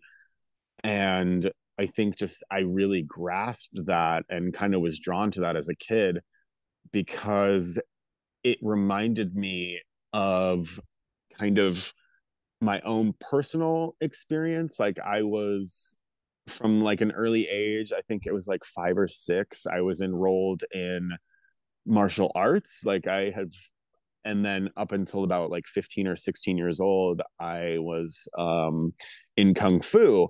And so I think like as a kid playing Tekken, it kind of brought to life, or like in a gaming experience kind of brought to life what I was being taught and trained, and it kind of felt like real fighting as opposed to a Street Fighter experience where it's strictly just like an arcade fighting experience. Like Hmm. I don't know if that makes sense, but like just like the way that you control the Yeah. characters and the unique dynamic controls of how you play Tekken and the way that it's laid out, you're controlling the person's individual limbs with each button, and it Yeah. just feels like it's more of a unique and real fighting experience as opposed to any of the other, you know, major fighting franchises out there. Yeah. I mean, that's the unique thing about Tekken because it is a 3D game. The Mm-hmm. control scheme is different than, let's obviously, like a Street Fighter. Like Street Fighter is like you have your punch button, your kick button, and a lot of the moves are like stringing together different analog move. You have like the quarter circle, for example, like, you know, doing Yep. fireballs or shoryukens. It's more kind of like technical where you have to remember specific like inputs or special attacks to do like the cool things. But in Tekken, at least for me as someone who's a newcomer to the series, it's like Mm-hmm. Tekken in a way is more technical because Tekken, for those who don't know, Tekken you use on, like, let's say a PlayStation controller, because um the face buttons, the square, circle, triangle, and cross, or you know, the X, circle, triangle, square buttons all represent a different limb on the body. So your square and your triangle button are your left or right arm, and Yep. the X and the circle button are your left or right kicks. And that's really Yep. the, other than, like, you know, the D-pad to move the character, that those four buttons are the way you interact with the game. And Tekken has literally, like, I think by now today's like Tekken 7, it had like each character has 200 moves, and like there's moves where you, if you're behind the character, if you're behind your Mm-hmm. enemy, or if you're jumping, or, you know, for example, like Hwoarang, if he's on like in his flamingo stance, or Yes. he, you know, if Hwoarang's in his flamingo stance, he has a whole bunch of new moves just for that stance. Or, you know, Yep. You know, just because Hwoarang's a an interesting character because he's Taekwondo, and he can switch the way his body is facing the character, and it changes his button inputs or new moves or he's unlocked, uh or like Steve Fox in Tekken 4 where he's a boxer and he doesn't really have kicks, he just has like swaying movements, and Yep. you have the different types of pokes and jabs that he has that are unique to him. Like each character has like a book's worth of moves that are so specific to a situation that even to me, I was like, this is way too hard for me to ever understand. But Tekken has this like magic ability in its gameplay where even for someone like me who's a newcomer, even a simple like 1-2-1 combo can do some damage, or a just a Yeah. back or a like a backwards kick can deal some pretty big damage. Mhm. Like even the little things like that feel impactful, and the game is also kind of like it's adverse to button mashing, even though like you can button mash. It feels Mhm. like the game doesn't want you to button mash. It wants you to learn how to operate this avatar. It's kind of like it's very unique. It feels like you are controlling this, this giant muscular man or gorgeous woman. It feels so unique where it's like you are controlling their body on Mhm. screen in a way that doesn't connect in like, let's say, Street Fighter, Mortal Kombat, Darkstalkers, MVC. Like it's wholly unique, and its closest contemporary is Virtua Fighter, but even then Tekken is different by having it be like limb based instead of like input based. It's such a unique way to interact with a game, and I there's so many different like technical terms, and all the frame data, like this move takes 10 frames to execute, and it becomes punishable for the opponent. Like it's so technical, but it's in a weird way, it's like it allows for a newcomer to get in and get engrossed, because I sit here today as playing so many of these Tekken these games, and I do feel like I'm progressing, like I'm learning how to control these characters, and I feel like I'm getting a better grasp of the systems, or sidestepping or Oh, blocking or like wall splatting. Like oh yeah. there's it's a really unique experience that like for example, like I had a brief moment where I tried out Street Fighter 4 and I felt like I could never understand it because it's all like you got to do a half circle, quarter circle, down punch, like kick or whatever. Like it's so technical, but it's such a weird thing. Tekken is even more, but it's not. Like you and I had a fun, got to do a fun experience where we were playing online with Tekken 6, and So fun. yeah, it's so fun. And I felt like even though you were kicking my ass through most of these matches, like I still felt like it was like I felt smart doing it at the same Mhm. time. It's to say it's the thinking man's fighting game or something like that is not too it's not too far-fetched to say. It's like you have like a buffet sized amount of mechanics, and it's Mhm. like about you experimenting, finding that character that jives with you the best, and learning their systems, learning what makes them great, what's their weakness, and you know really delving into this universe. And Tekken is such a wonderful little series to get engrossed in, because Mhm. this game has one hell of a soap opera storyline Oh my God. that is it is so fun to experience. Like, man, it's the Mishima storyline is bonkers at sometimes, but is engrossing as hell. Mhm. Like it's yeah, so Tekken is like you said, like the quote unquote like thinking man's game, but like fighting game, but like it's kind of, all jokes aside, like it's kind of true because it's like with like you had mentioned previously, like the back step kicks or the sidestepping, like it's like this immersive 3D world that then like sets you up and strategizes you so you can then punish your opponent. So you nail like a backstep kick, and then you've created that space to where then you can create these different combos to then just punish your opponent. Like Uh, it's yeah, unlike it's like unlike anything else. Or like you can sidestep your opponent and then attack them from the side with a yeah. unique grab that's totally different from like a front facing grab, and like totally punish them that way. Like it's just so there's so much strategy built into it, which makes it so much more technical. Like I understand what you mean when you say that Street Fighter is a technical like game, because you have to understand the technique of inputs, right? But this is more like a technique, more along the lines of like a strategy game. Uh-huh. Even though as I've self-admitted to you many times, I just kind of fucking go for it and just punish. And Yeah. I don't really have technique. I just do Hmm. all of my main character's inputs and try to kick my opponent's ass as quickly as possible. Yeah. It's it's such a cool, like, just speaking from Tekken as a pure gameplay experience, it's like kind of it's like giving you a buffet of options, whether it be characters, moves, mechanics, or whatever.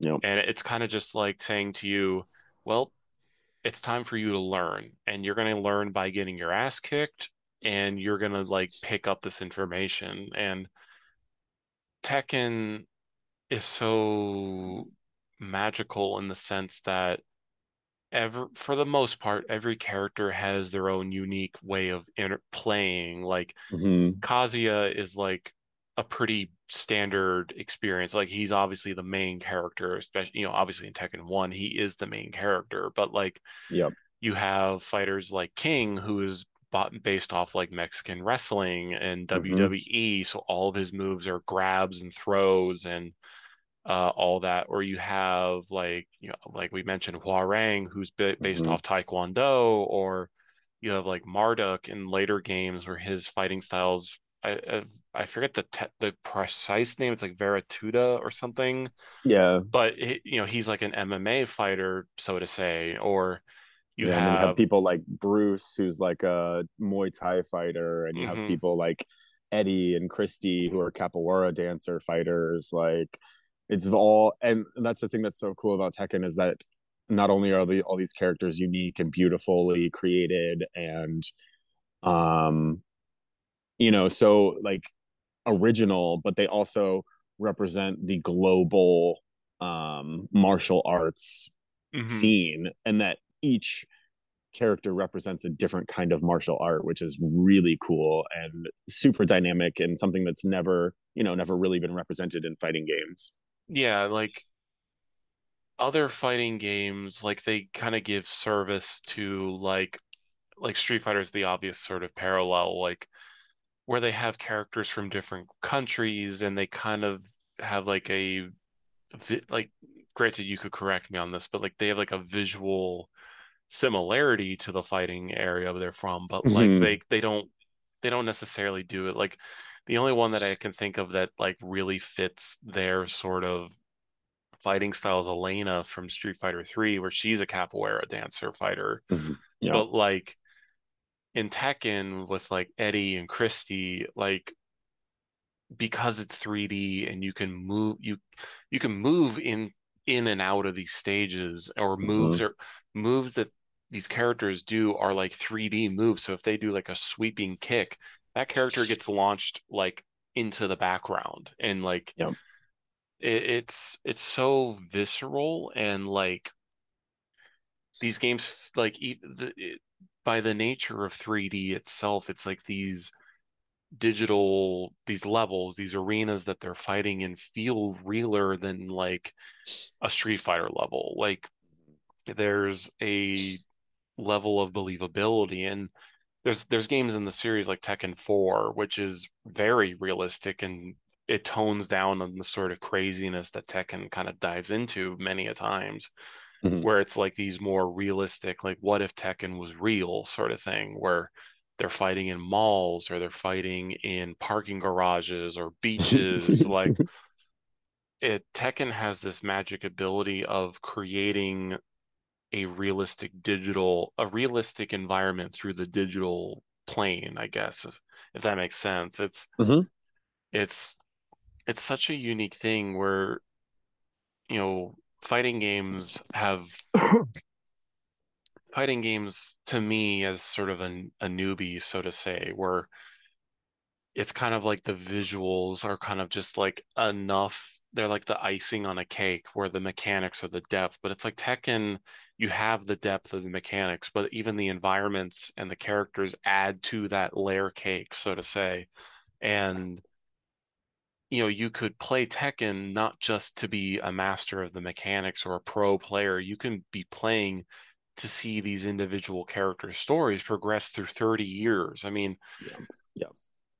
if I'll transition obviously to the main story of these games is the Mishima saga, so to say. Mhm.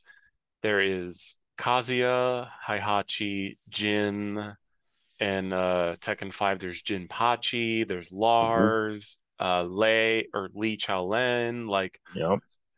the Mishima story is a fascinating story that immediately grabbed my eyes because the common, I guess you could say, complaint that like most gamers have, and I view it as sort of the straight eye not seeing like what really is there, and that Tekken is one of the grandest soap operas put into video games ever. For me, it's Yeah. honestly on the level of Metal Gear Solid or Kingdom Hearts. It's like these men in this family who in many cases are not good people, quote Mhm. unquote, like they're constantly fighting for power, and there's curses, there's devils, there's illegitimate children, there's like power dynamics, there's Mhm. like drama, conflama, like Daddy it issues. daddy issues, like vague gay baiting, or not gay baiting, but like just gay allegories. It's Mhm. like fratricide, uh like the Tekken story, the Mishima story is so engrossing. And when I see people saying like, "Oh, these games are cheesy," I'm like, "No, these games are just going all out." Like, Yeah. obviously, there's cheesy moments. Like, don't get Yeah. me wrong. Like in Heihachi's ending in Tekken 5, Heihachi's ending involves him tying Kazuya, Jin, and his dad Jinpachi to a rocket ship that launches him to into space so that he never has to deal with them ever again. Yeah. Like there are I cheesy mean, moments, don't get me wrong, but like yeah. the main crux of the canon story of Tekken is so engrossing that like even to today, like we're Tekken 8, which is the new game being made, it's like I want to see what happens with these men. Like what is going to happen? What is this drama going to unfold into? Yeah. I mean, let's just start. I mean, from the very beginning. I mean, it starts with a freaking bang. I mean, Yeah. the whole story, the whole beginning of Tekken is a a father who is like basically embarrassed by how weak his son is, basically beats him up while he's still like a child. He's And five then years like, old. yeah, he's a 5-year-old boy who isn't strong enough to defeat his Uh, father What in martial arts. which is funny And because in Tekken 7 you play that out. Like in the yeah. story mode of Tekken 7 you play as 5-year-old Kazuya fighting his dad, and Heihachi is just like you're not strong enough, You know, and he throws him off a cliff. yeah, the whole thing begins with a father throwing his son off a cliff because It, he's weak and not strong enough. And the whole like story of Tekken 1 is Kazuya's revenge over his father Heihachi because he survives the fall and becomes, a prolific martial artist and wants nothing but revenge over his father. And so, I mean, it's like you said, I mean, it's an incredible soap opera full of high drama about like a power struggle between fathers, sons, grandfathers, and how their story basically affects the entire world. Like Literally. literally the entire world, and that's why, you know, all these other characters come into the story, is that their, you know, their stories have been intertwined with the Mishima family Yeah, the soap opera. Zaibatsu, the Yeah, the Zaibatsu. Zaibatsu. Like there's a lot of characters in these games who also have like a personal vendetta, whether it be Heihachi or Kazuya. Like like I think of Michelle, like she wants revenge against Heihachi because Heihachi's men killed her mother. Like Right. or like Jun Kazama, who's actually the wife of Kazuya, who birthed Jin. Like Yep. she enters Tekken 2, the King of Iron Fist Tournament 2, because of Kazuya's sort of experiments on wildlife. Like Mm-hmm. we were saying before this show starts, like in Tekken 2, there is a fighting kangaroo and dinosaur, like as playable characters who are results of Kazuya, who after Tekken 1 he defeats his father, who throws Kazuya throws Heihachi off of a cliff with that Yep. iconic CG smile that's like burned into my brain at this point. It's so Yes. amazing because Tekken 1 has like really primitive CG that is quite honestly very bad, Mm-hmm. but I love it. It's like this approximation of what people should look like. Like I think of King's Mask in the first game where it looks doesn't look like a jaguar. It looks kind of like a bear or something. Like it's so weird. Mm-hmm. But the point being is like after the events of Tekken 1, Kazuya takes over the Zaibatsu, Yep. and he, as the ringleader of the Zaibatsu, begins testing on animals to create a animal fighting like soldier. Mm-hmm. And Jun Kazama enters the tournament to get like stop this from happening.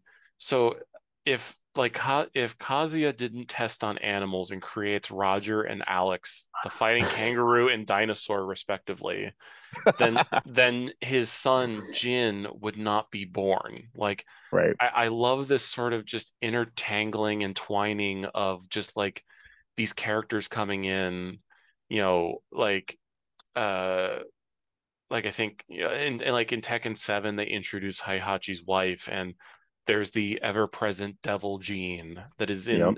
in Kazuya and Jin, who Yep. is Kazuya's son, like and how like it you know Kazumi, who's like this is gonna get so confusing at some point, I but like love it. It's so yeah, good. Keep going. like Kazumi, If you don't know, now you know. yeah, so yeah, Kazumi, whose family is like cursed with a devil gene, Mhm. she marries into Heihachi to kill him, preventing the world like going into turmoil because she has like a vision. And so it's like they marry, they have Kazuya, and like she tries to kill him. You know, she reveals she's like part devil, and then it reveals that actually Heihachi didn't throw Kazuya off the cliff because he was weak. No, Kazuya or Heihachi throws Kazuya off the cliff because he wants to see if Kazuya has the devil gene. And then Mhm. there's this whole like thing where Kazuya just wants absolute revenge on Heihachi, and Mhm. he will do everything and anything to get back at him, such as taking over G Corporation, an Yep. equally large and paramilitary corp that you Like know the the rival corporation to like the Mishima Zaibatsu, yeah, basically. Yep. literally, and like you know Kazuya like control his devil side, and you Yep. know then Jin is kind of, I guess you could say he's the kind of the good he if of all the Mishimas other than June, I guess. Like Hmm. Jin is like the closest to a good guy, I guess you could say. Even Yeah. though like Jin takes over the Zaibatsu in Tekken 6, but Hmm. he starts World War III Yep. to bring about a ancient being Azazel, this Yep. monster that is like destined to kill humanity because of humanity's overwhelming despair brings it out or whatever. Yeah, Like, based on like Egyptian lore, and he's like surrounded by like scarab beetles, and like the beetles are part of like Azazel's like attacks and all this stuff. So oh, yeah, very ancient mythological stories also coming to play in this power struggle, world war, paramilitary thing that's all happening all at the same time. yeah, and Tekken's also done it like multiple times. Like Tekken Oh, 3 has Ogre, who is the yep. god of fighting, which Yep, who absorbs the powers of all the fighters that he defeats. yeah, and he kills King One, my beloved. Like, I know. and he also kills June, I think too. Yeah, he kills Yeah, June. he Like, does. Yeah. but and he puts Hwoarang's master in Baek. Is that how you say Baek? Baek? I see. Yeah, Bayek. Yeah. Yeah, Bo- he puts Hwoarang's master into a coma that he doesn't wake up till Tekken 5. Mhm. Like the whole Grand Mishima story like is so extreme in the sense of it will go wherever it wants, such as Jin starting World War III or Heihachi and Kazuya being in a sort of struggle between two corporations that are in this Mhm. war. Mhm. And, it climaxes in Tekken 7 where the two finally have their final fight, where Kazuya finally, presumably, I have no idea, Tekken can always bring back people from the dead, apparently. Yeah, we don't Uh, know yet. but like Kazuya finally kills Heihachi in a volcano, mind you. It is incredible. Yes. This is a thing that I love that Tekken does in that final fight, and this is something that Metal Gear does, where it shows scenes from older games Mhm. in the midst of this fight, and it treats those older games and their older CGI graphics.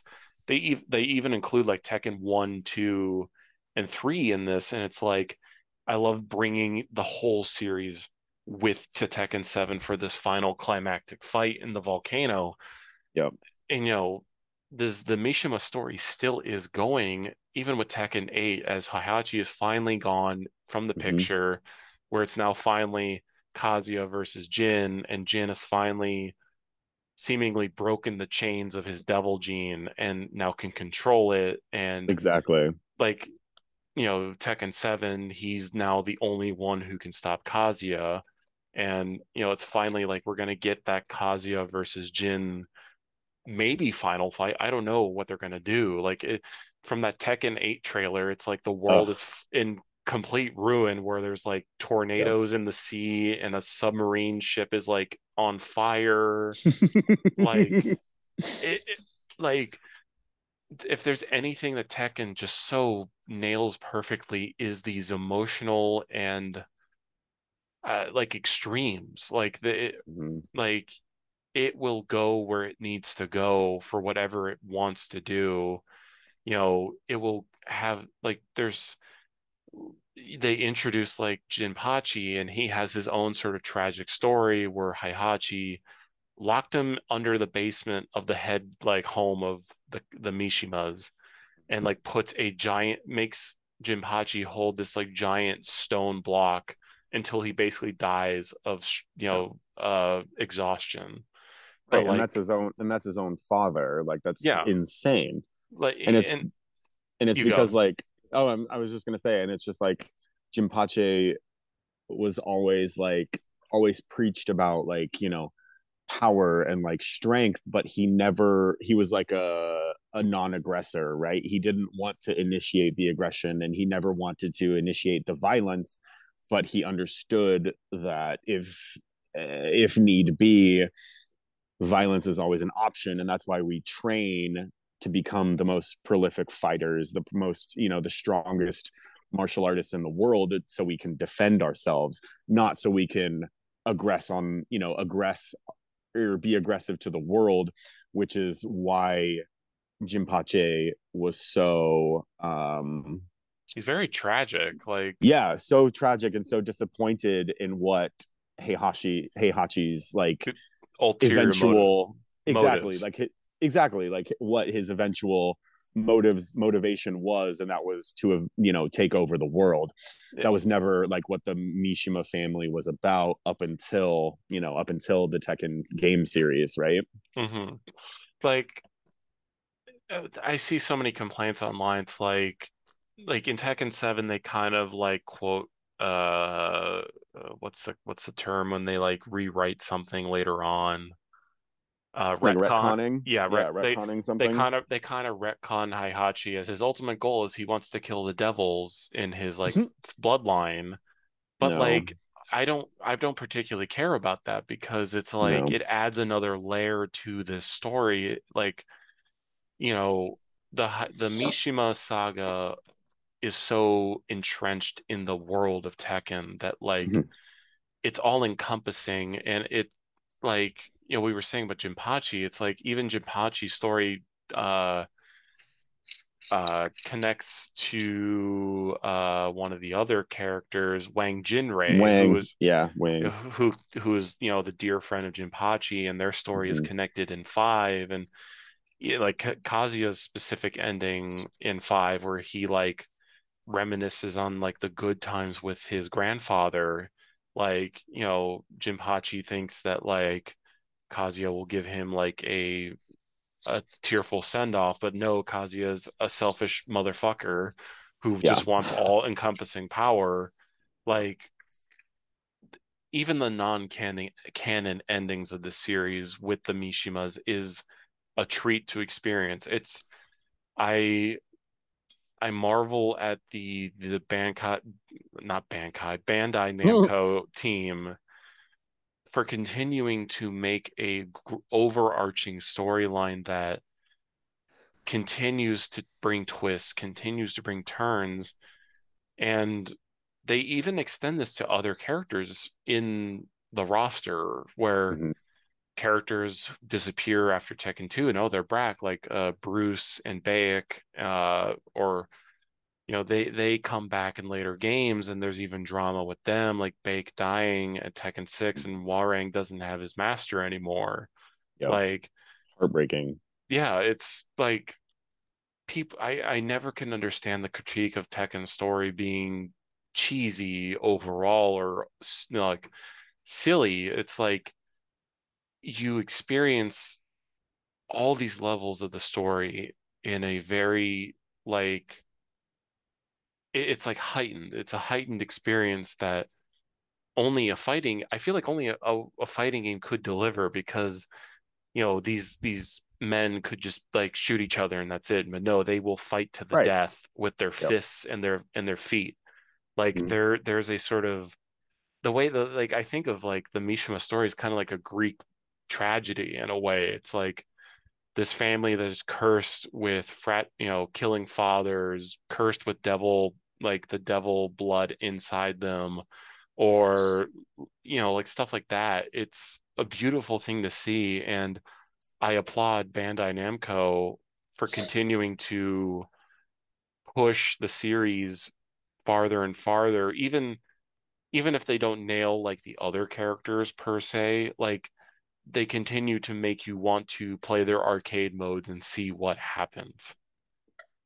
Oh, 100%. And like, I can at least commend Bandai Namco for sticking with like their core set of characters and like continuing their stories and like how the power struggle between the the patriarch and the sons and grandsons of the Mishima family, like how their story has affected everybody else. Like I think that's something that they've done really well throughout the entire series, at least with their core characters, whether it be like Nina Williams and like her ending up like as starting out as like some assassin who's like sent to like kill Heihachi Mishima, ends up working for the Zaibatsu under Jin Kazama, and like all these different things, like Huarang beginning as like Jin's like street fighting rival, um, and kind of like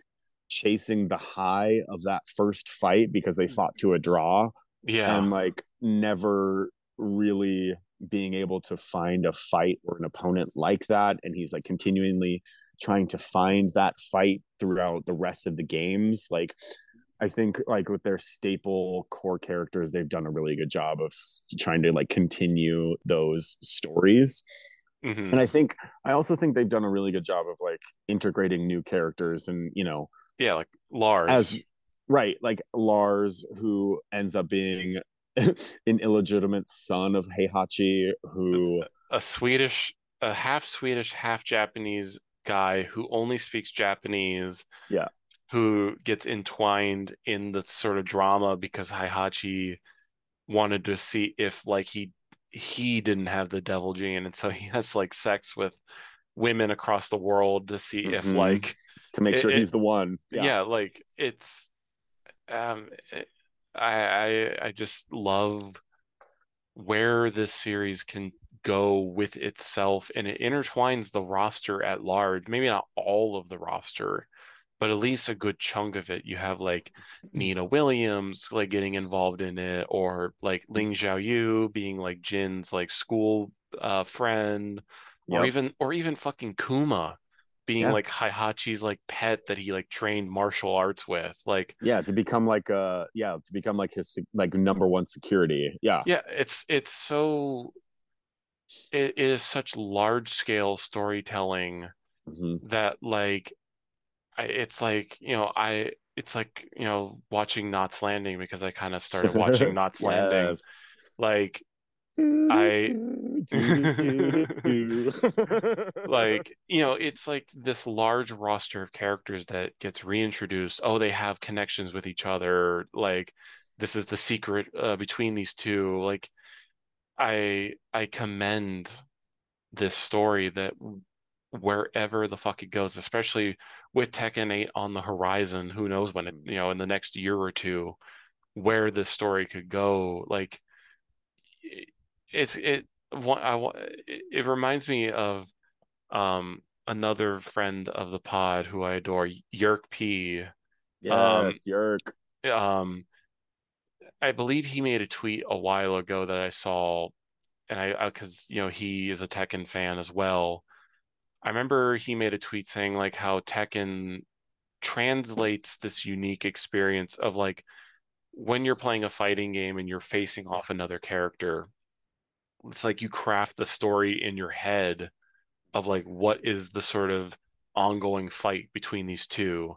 And Tekken kind of rolls with it too. It kind of like embellishes and expands upon almost your original idea of that one-on-one fight in the sort of Forgotten Temple or the Mystic Forest or a rundown Yes. city. Like Tekken has this ability to sort of like take that imaginary one-on-one story that you are crafting in your head and really run with it. And as a newcomer to this series, I really can't just say like how much this grand story just is such an amazing thing to behold. Yeah, and to like kind of hear you say that you think the Tekken story is um as intense and so like large and grandiose as like the story of like Metal Gear is just like so gratifying to me as such a huge fan of the Tekken series and someone who's so like interested in like following the story. Like it's because Metal Gear is like I'm not really well versed in it, but I understand that it's like this huge game with like where like the plot is basically the most important part of like what's going on. So like to hear you compare the two like is I mean that's all the validation I need to say that Tekken is one of the greatest games of all time.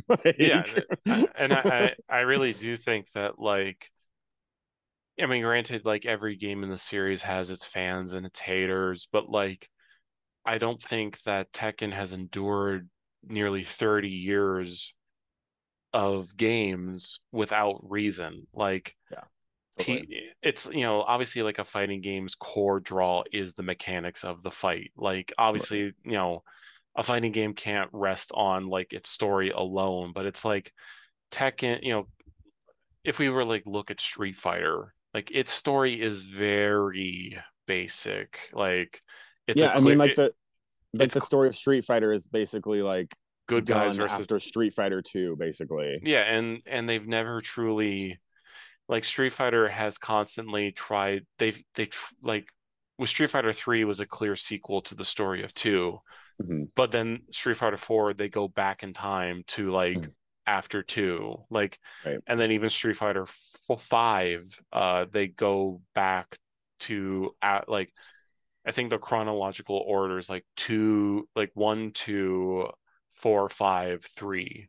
Hmm. Like it's like Street Fighter is a very clear-cut good versus evil story. Like there's no Yeah. sort of drama to it. Like Tekken's one of the is a franchise where it's like the main characters are not necessarily like they're not Ryu versus Akuma, Right.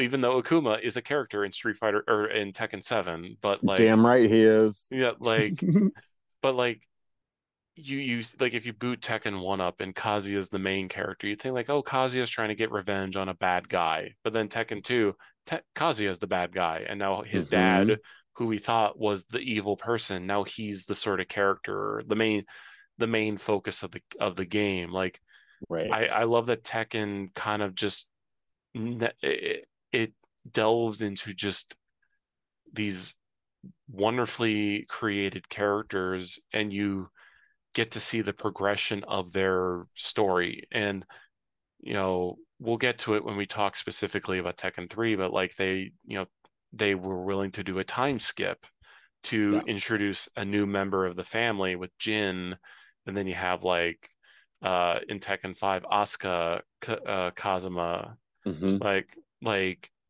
and then Lars Alexanderson, and like they're willing to keep adding on to this grand story.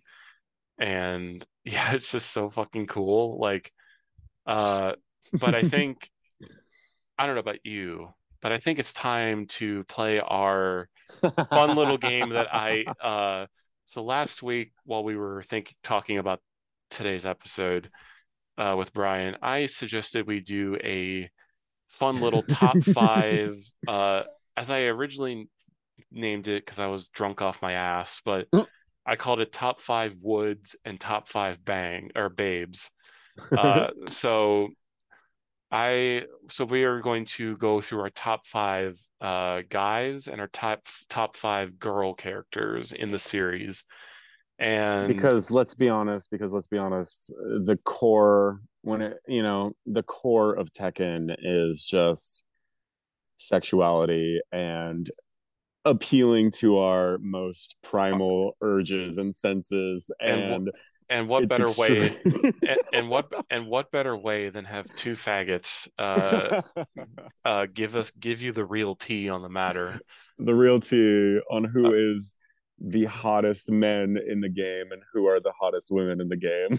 Exactly. Yeah. So let us begin. We're gonna start with the bros. So Brian, who is your number five bro of the Tekken series? I think my number 5 hottest man in the game is Paul Phoenix. Uh, Paul's my number four. yeah, we talked before the episode and we basically said that our lists are going to be very similar. Yeah, probably. Yeah. But Paul is a not only is he incredibly hot, like let's Hmm. Paul, I will say I don't know how about you feel in the later games, but they kind of treat Paul as like a mongoloid by like but like Paul starts off as like a really great rival character to Kazuya. Hmm. Like the two of them went to a draw before the events of Tekken 1. Like they had a Hmm. fight, very like Hwoarang and Jin did. And even technically Paul was the winner of the King of Iron Fist 3. Yep, He exactly. he actually defeated Ogre, which was, Paul's kind of like in the early games, he's kind of like the underdog. He's the all-American guy with the hair that goes to the sky. Like Yep. puts Guile to shame. Exactly. I was gonna say it's very Guile, but even taller.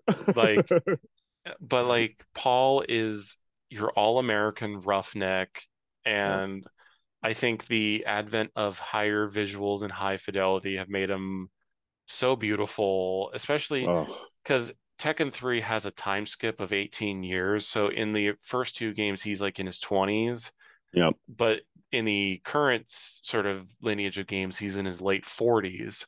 Yeah. And he has never looked any better, in my No, opinion. he is giving me biker dad. Like he is so hot. And I love his Tekken 7 iteration where he's like in an all Tom of Finland like leather Yep. outfit with like Yep. American flag lapels all over it. the one the one where I shopped my Ron Paul face onto. Ron Paul Phoenix. Yep. Like as I always say, because in the Tekken 1 the announcer voice is kind of muffled, so I always think of Paul Phoenix as Paul Penis. Like I he want to see his Paul penis. like Paul, I love looking at like Paul's like because every character in the series has like likes and dislikes. Hmm. Like Paul's likes are pizza, the smell of gasoline, and money, and proving that he is the best in the universe. And he dislikes freeways in Japan, traffic jams because he was caught in one during the King of Iron Fist 2. He hates when people calling him dumb. Like He's a himbo. God yeah, damn it. he's a himbo, and while I on one hand I'm just like Paul has such a history of being like a great fighter, and Mhm. like in Tekken 5 they like his story is he wants to be the greatest fighter in the universe, so he literally at the end wants to fight an alien invasion. Like it's they do treat him very mongoloid like to the point where it's just like okay, they view him as a joke character now, partially because I think they didn't know what to do with him. Yeah. Like, but he is incredibly beautiful, incredibly hot, and incredibly charming, and I can't deny his appeal through the series.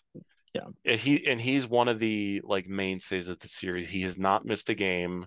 Yeah. He's been He it since game one. like you can't have a Tekken without Paul Phoenix. I agree. So so my number five was Yes. Miguel Caballero Rojo, who was Oh, introduced in Tekken 6. He is a the span drunk, sexy Spaniard. with who is showing off his chest hair like a fucking like it is offensive how unbuttoned that motherfucker's shirt is in the games. Like he his story is actually legitimately tragic. Like Extremely tragic. in Tekken 6, in the midst of the war, his sister gets murdered in the midst of the Zaibatsu versus G Corporation fight. So his main goal is to kill Jin because Jin was in Mhm. charge of the Zaibatsu in Tekken 6. Yep. Uh, I just love Miguel because he is a hot ass fuck Spaniard with Yep. chest hair be popping. And honestly, when fighting, like playing as him, like he definitely has a swagger to him. Totally. He like sways and moves, and he just kind of has this like nonchalant, like really cool style to him. he has a like his he is a as stated before, he is like a bloodthirsty, reckless fighter Mhm. who he's he's depicted as like being undisciplined in Yeah, fighting, but because he's one of the only like he's like one of the only characters in the game who actually is not like a trained fighter. Like he's not. He's just like a brawler, a street fighter. He just fights. yeah, he fights merely just to get revenge for his dead sister. Yep. And I his story is always kind of fun merely because like in his family, who was a conservative family, he's like viewed as the black sheep and kicked out. Hmm. And I love how his character design kind of reflects that. He's very into himself. He thinks he's hot, but Hmm. like at the same time, he's like just a absolute mess, Yeah. just because he can't deal with the fact that his sister, who was the only one in his family that really understood him, is gone. And Yeah. I'm curious, was Miguel on your list at all? Yeah, Miguel was actually my number four. Okay, well, so that actually, that works out for both of us. So we can skip our number four because our number fours and fives are switched. Oh, that's amazing. So your prophecy was so far true. So who is your number three? My number three on the list is the absolute beefcake, Craig Marduk. Marduk's my number two. Yes, I fucking knew it. Yeah, he's like King's rival in the beginning, but then ends up being like super good friends with King too, and Yeah, they end up it's being like the dynamic duo together, like dominating the wrestling scene together. And yeah, Craig is just fucking hot. yeah. That- So Craig Marduk was introduced in Tekken 4, and yep. he's a professional Vale Tudo fighter. Okay, that it's Vale Tudo. Mhm. But he was expelled from the professional scene for being linked to a scandal, and bitter by it, his wrath consumes him, and he starts a brawl at a bar and kills his opponent, who happens to be Armor King, Mhm. who is the mentor and master of King 2.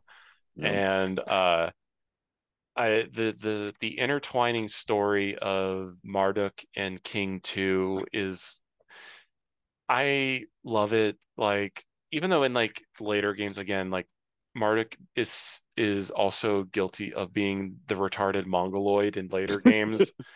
Like, where in Tekken 4 he's definitely portrayed as more, maybe I'll say lightly nuanced, where he's not exactly like viewed as like a caveman who just wants to fight because fighting good.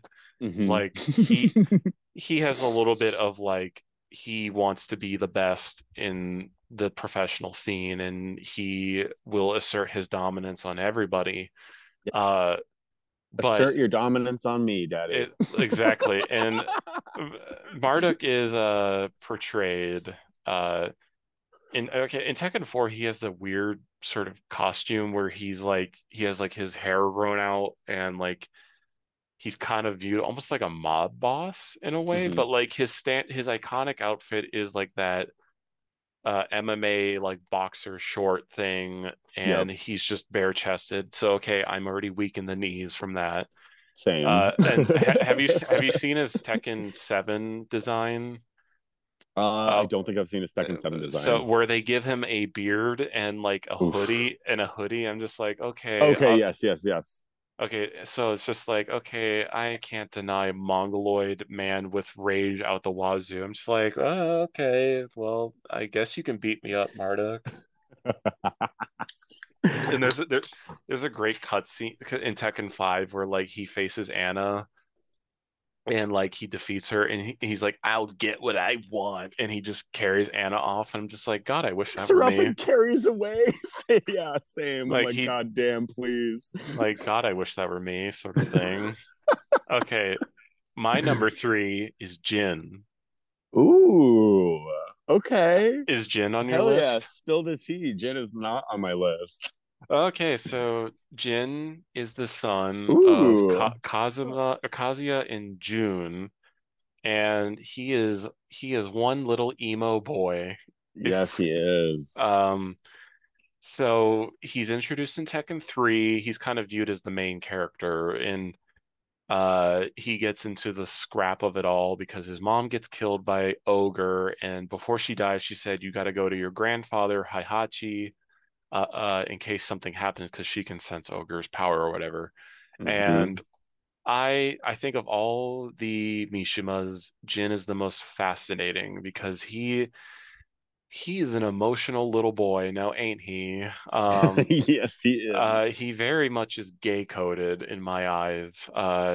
He's an emo teenager who hates his dad, loves he's a mommy's boy, and he has a side about him that he just hides from the world. And it's like, even as we are talking about Tekken 8, he finally embraces his other side. I'm like, What does this mean? What is Exactly. what is his relation with Huarang really about? Yes, we all know what it's really about. But I love Jin stands out to me. I love that he has that one tribal tattoo on his shoulder, which is like the devil mark. Hmm. But like there is like there's no denying an emo boy, like an emo teenager Oh, who just wants to punch his feelings away. Like yes. I I will say is Jin an honorable mention? Jin's, of course, an honorable mention. Yeah. But yeah, there is no denying like Jin. Uh, it's fascinating how Jin gets embroiled in sort of the grand story of the Mishimas. Like he gets to He's a take, huge part of it. Like, yeah, he's so important to the story. And yeah, keep going. yeah. Like I know a lot of people were not fans of him being like a basically a warlord in six, but in a way, it's like I'm justifying like like justifying like a man's actions. Like I don't care, he's still gorgeous. Yeah, no, it Like just fits. It fits with like who he is and like his entire like overarching story. Like for him to finally become his father, so to speak, is just like so poetically beautiful. Like it's just like incredible. yeah, and even I will say like even his turn to being a warlord as the leader of Zaibatsu, like even it makes Hmm. sense. It makes sense within him because he's arguably the one character, maybe outside of Jinpachi and June, obviously, who has like a good to like a side of good to him. Like even Totally. like he's kind of like the ends justify the means kind of guy. Like I have to defeat my grandfather and my father, and if this is the way I have to do it, so be it, sort of thing. Yeah. And I'm glad that he is now going to be a major focus of eight, even like because he wasn't really a factor in seven. So I'm glad to see he's going to be a major player at eight. And well, I love that boy, and he is my number three. So do I. I love him too. So He definitely deserves to be like mentioned, and I'm glad he's on your list yeah. because it was really hard to keep him off of mine. Like he's yeah, he's everything. Like he's like the, the 16, 17-year old Fryan who's like feeling his angst and like emotions and like having this deep connection with his mom and not and personally, I mean, the character himself didn't know his dad at the time, but having like a, an estranged relationship with your father at that time in your life, like he's very relatable. And as he grows and gains power and like understands his devil ability, like he's just so he's he's beautiful. he's absolutely fucking gorgeous. He is the perfect like Japanese anime character Oh, with the Mishima trait of pointy hair intact. yes, that goddamn Uh, pointy hair. so my number two is Marduk. So we already talked about Marduk. So who's your Yeah. number two? Wait, we skipped three. No, Jin was my three, and Oh, my what was three My three is Brian Fury. oh yeah, no, okay, that makes sense. The the fucking Psychopath, psychopath. the fucking psycho otter with the crazy laugh who is just like Hellbent. insane and hell bent on just like violence. And is this at all connected to the fact that he is named after you? Well, I mean that helps. I've never been with somebody with my first name, but I would like to start. You're just like he has the right way to spell Brian. He's mine. Yes, he's so mine. Like But his uh, crazy psycho like anarchist like skull mask and like his open like army jacket and like being like kicked out of the military because or not really kicked out of the military but kind of like excommunicated and sent off to Hong Kong to be part of like that military force he's just so hot. Yeah, Like, there's no I denying the psycho, like the psycho allure of mm, characters, and they, Brian is like in search of being like an eternal living cyborg man, yep. and I love how he's so hell-bent on just fighting. There's like so many times in like the win screen when you win a round or a match, he's just violent. He's just punching the person while they're down. Like Oh yeah. he's he's just literally he's been morphed and molded into being a literal fighting machine. So much so that Yep. like in Tekken 5, his ending is a like an homage to Predator, Mhm. like, and I love his sort of rival, even though some people don't like his rivalry with Yoshimitsu.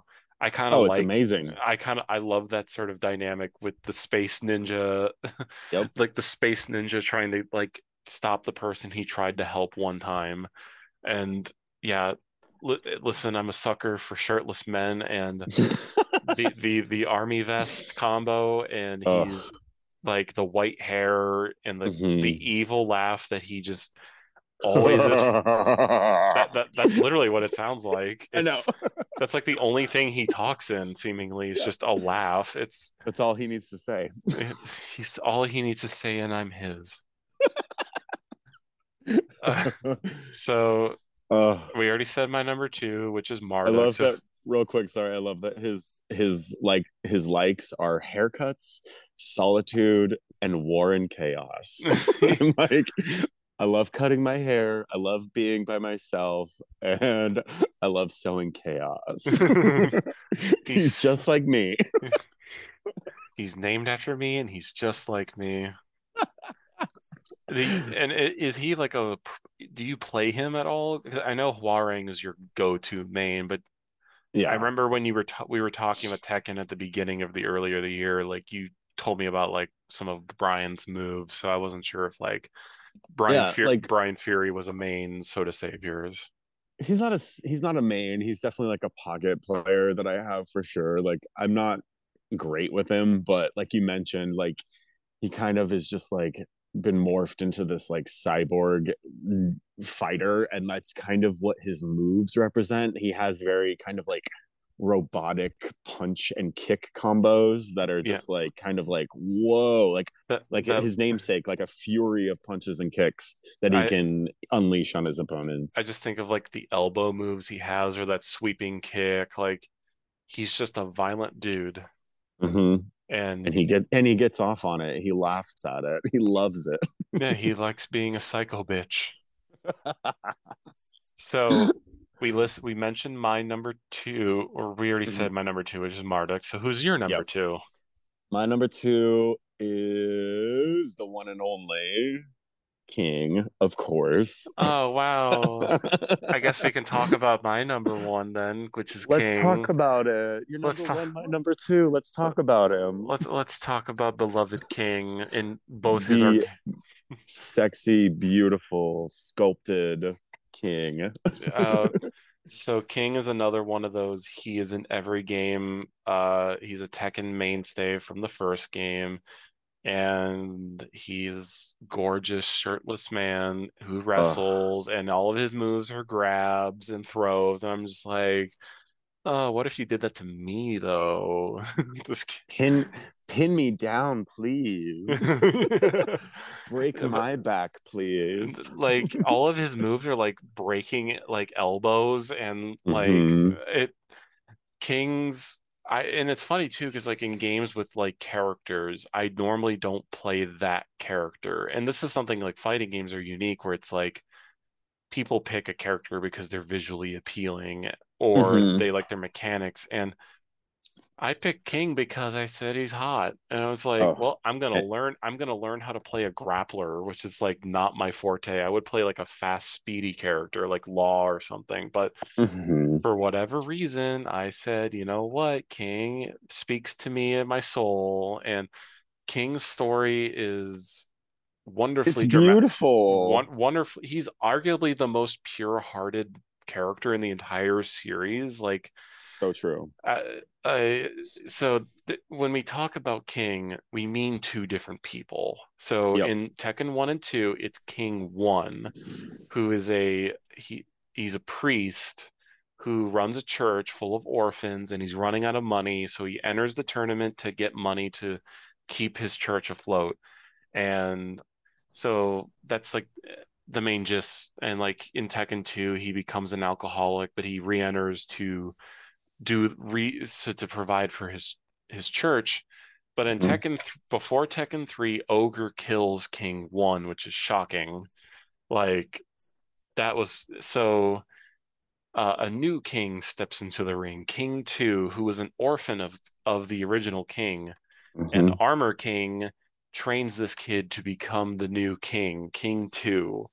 And King 2 very much follows in the same footsteps. He wants to take care of the orphanage, and like in Tekken 4, if he wins, like he gives all of his money to the children around the world so that they aren't Mhm. impoverished. It's like heart of gold, motherfucker. I love you so much.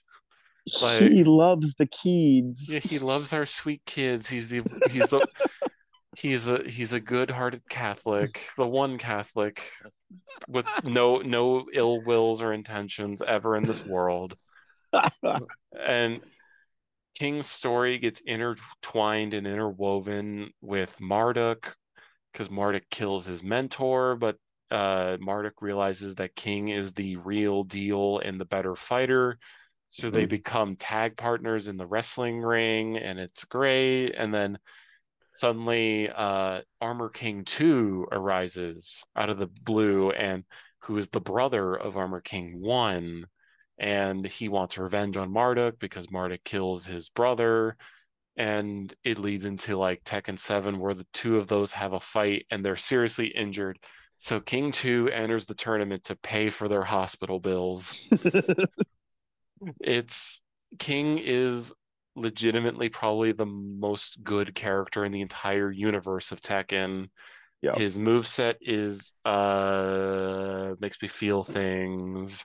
Uh he is in the most provocative outfit probably in the entire cast, where Ugh. he's in like legging like wrestling pants, and Mhm.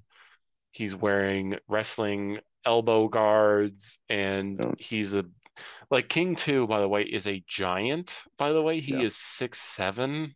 Yeah. Like, what the fuck? Okay, Yeah. I'm feeling things.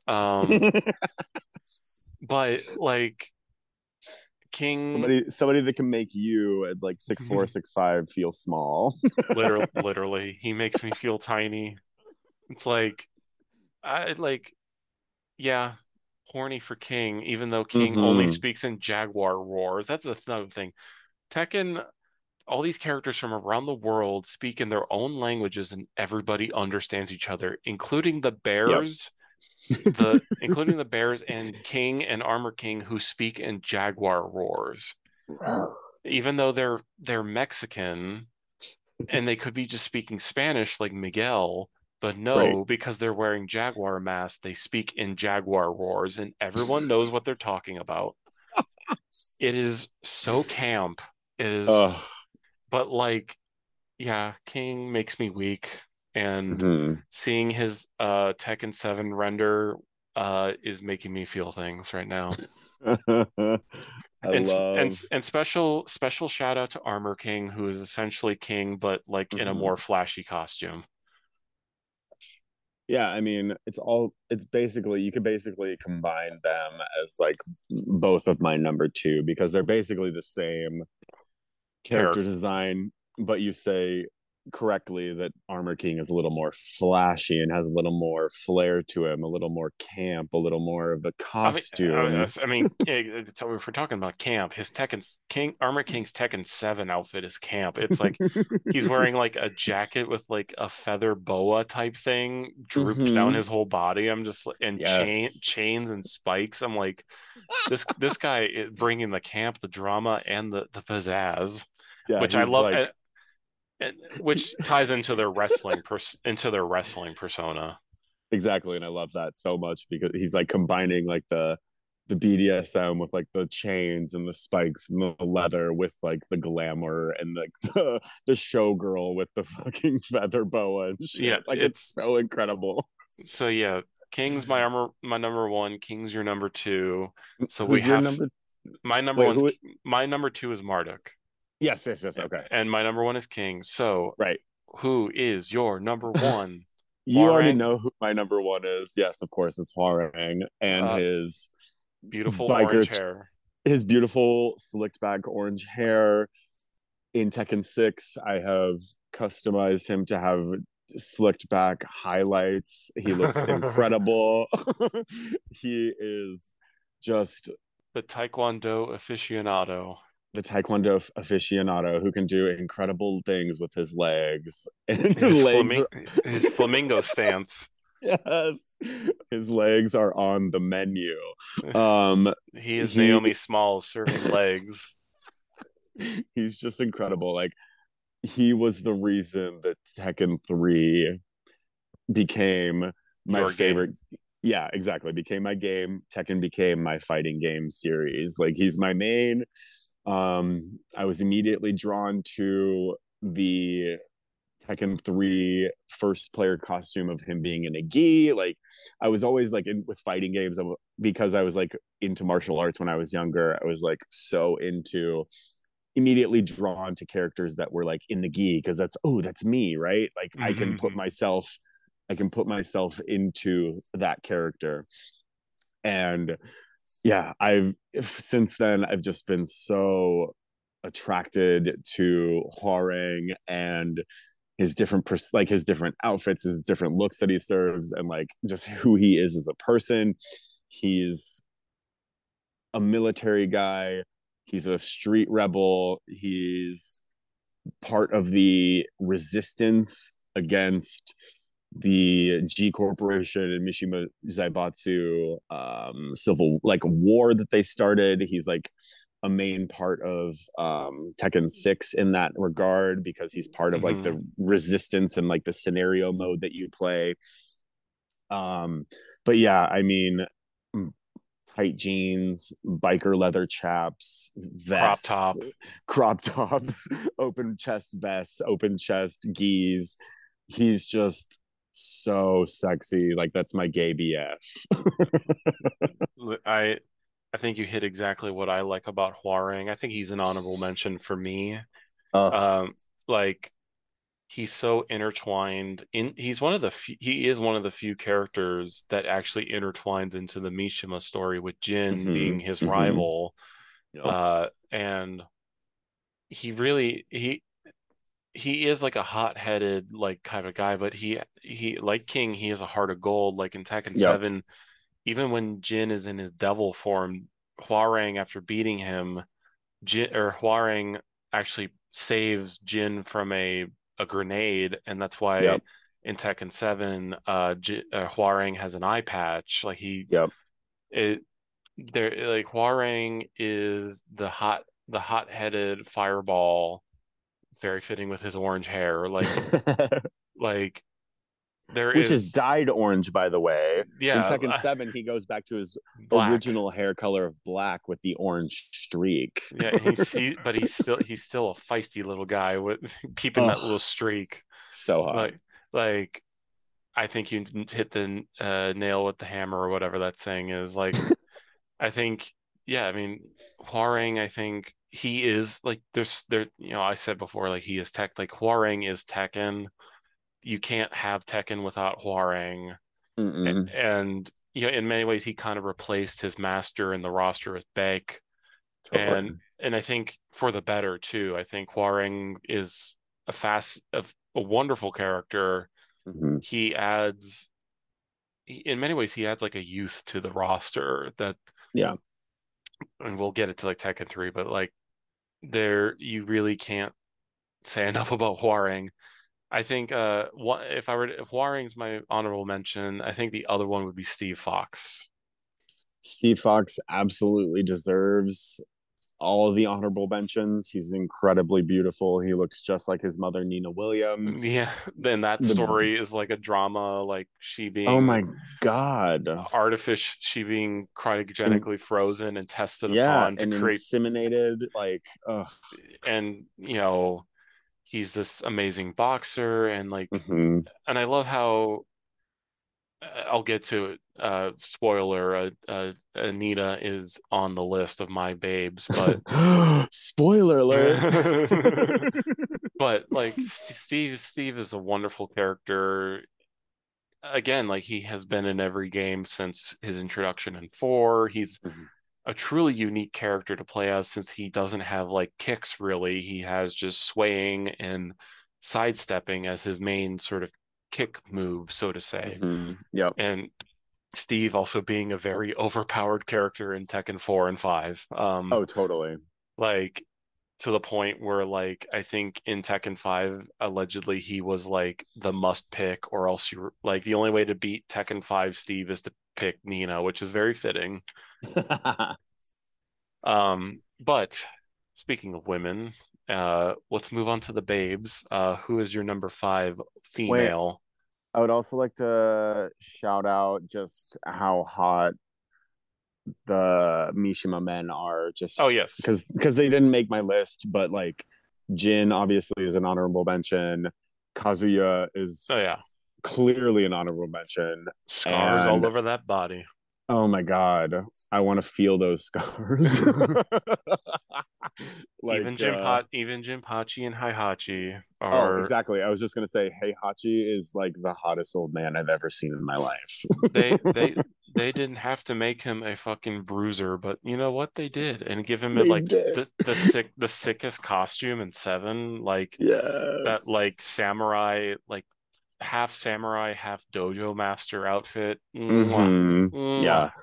And I love how in like the early games he's wearing those like wooden Sandals. shoes. Yeah, the Yeah. wooden sandals. But So hot. In Tekken 4, where he is the final boss, he is walking out in a fundoshi, like bare Yes. chested with his ass out. I'm just like, Oh, okay, well then, okay. Yes, please. let's discuss this.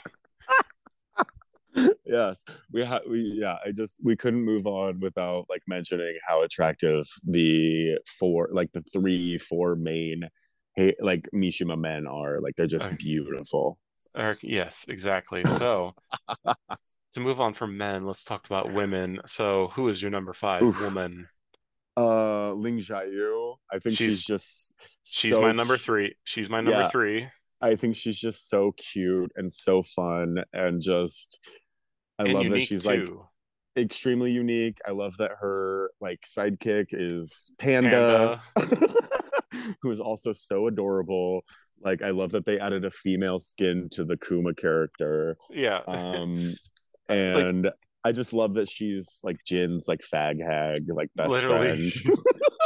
so much to the in the I believe in Tekken 5, like her story is she wants to undo the bad things in the Mishima family to make a time machine.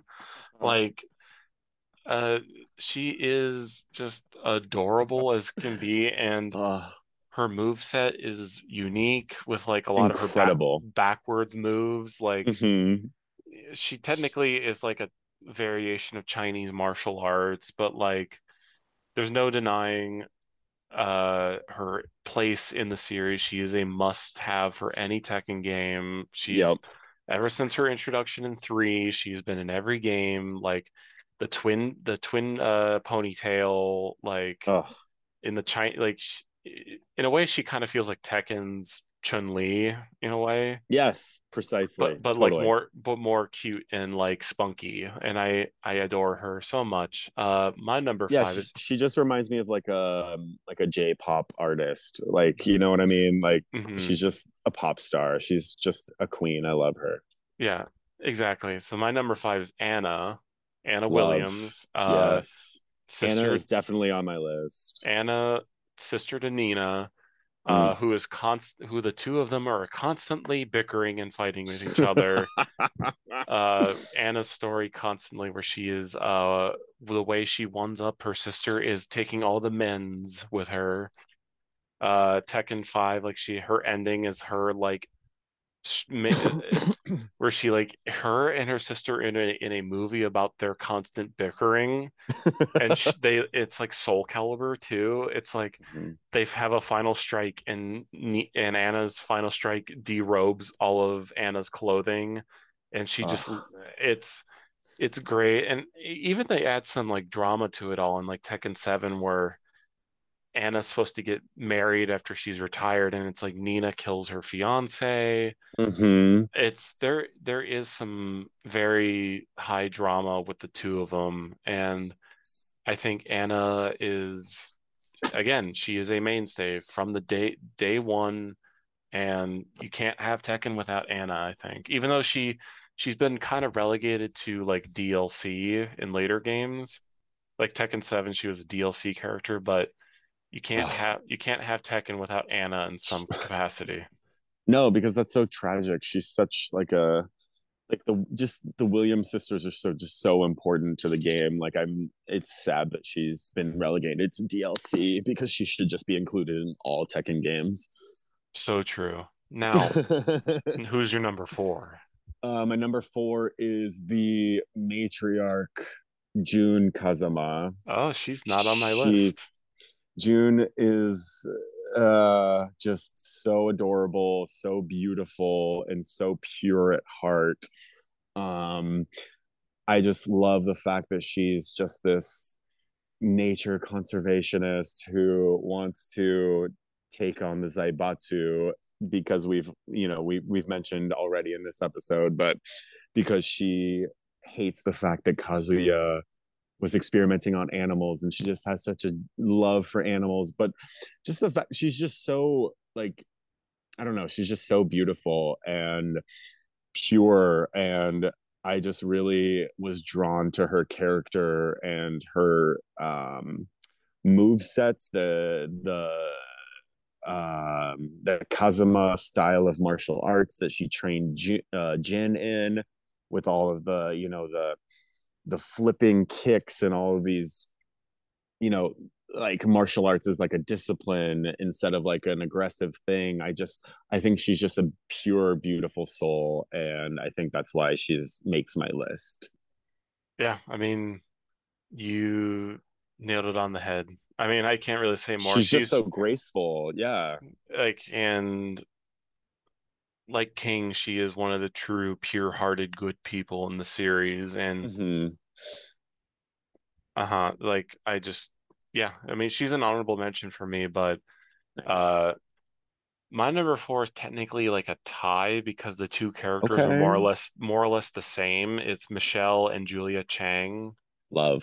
Um, Michelle being the mother and Julia being the daughter, the adoptive daughter. Both are Hmm. Native Americans, with Michelle being part Hong Kongese or whatever the term is.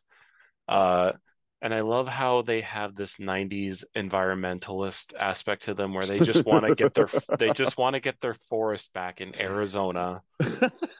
Like, and I more or less love them.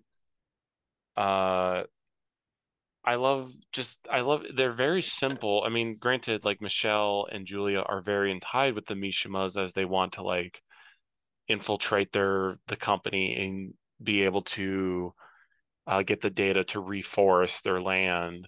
Hmm. But I love how my love for them more or less comes down to their designs. Like I love Yes. 100%.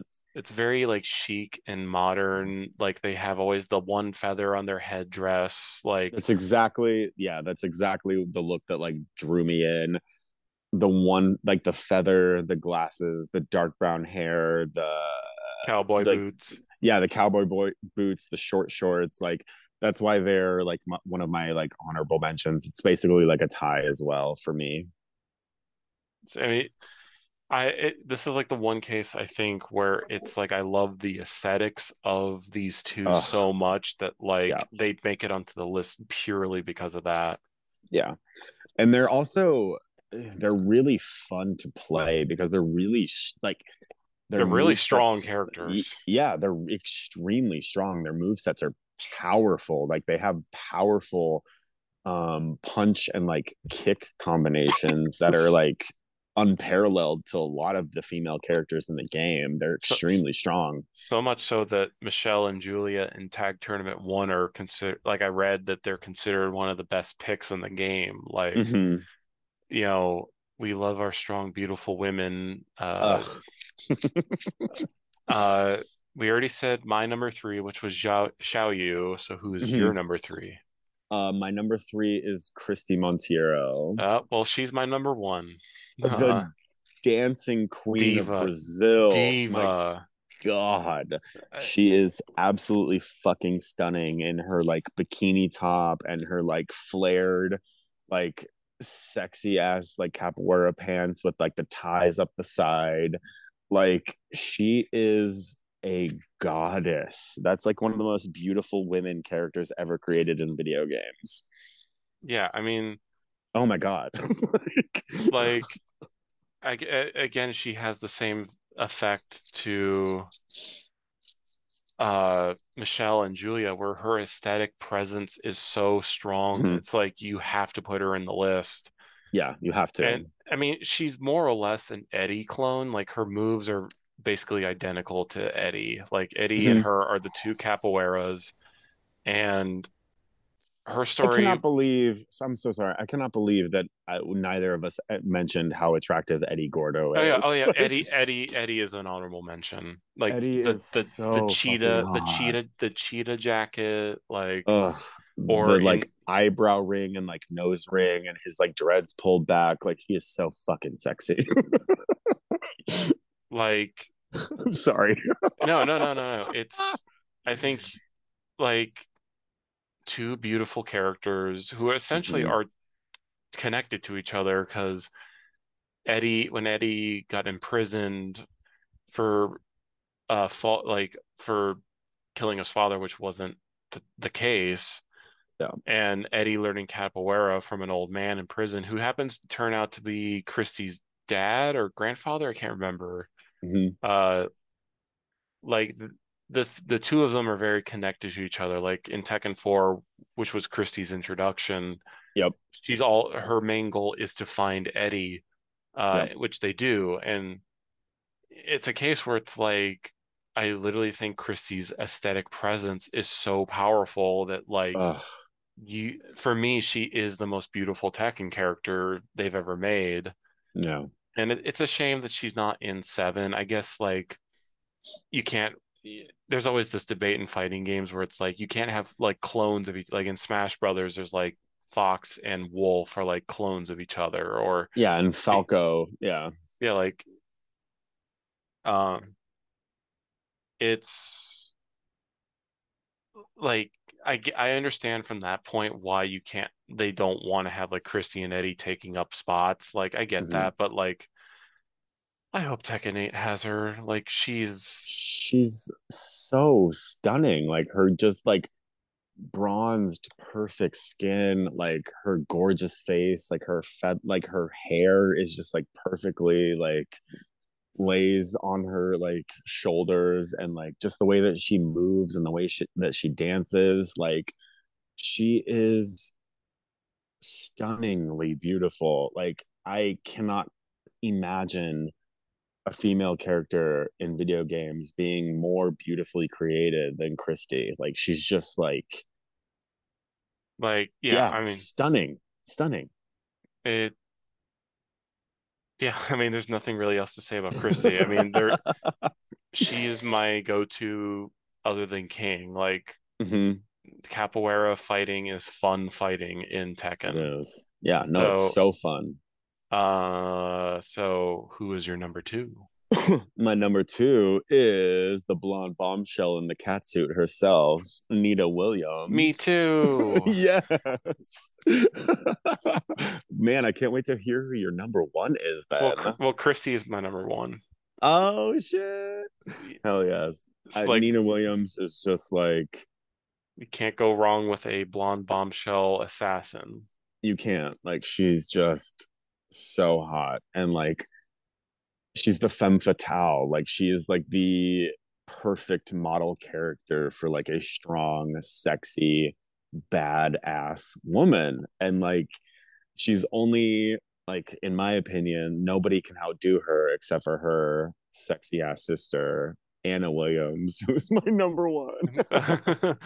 But yeah, like Nina, I love Nina has becomes like a very she's very much entwined in the grand story of it all with the Mm-hmm. Mishimas as working with the Mishima Zaibatsu later in the series, but and then being Steve's mother, like Yep. she is cold-hearted bitch. And you know Yep. what?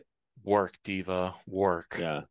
Yeah, she's arguably the most important female character in the entire game, like the entire story of Tekken. Like, despite the family influence, or like the family story with like June and like why does why does the mom's name always escape me?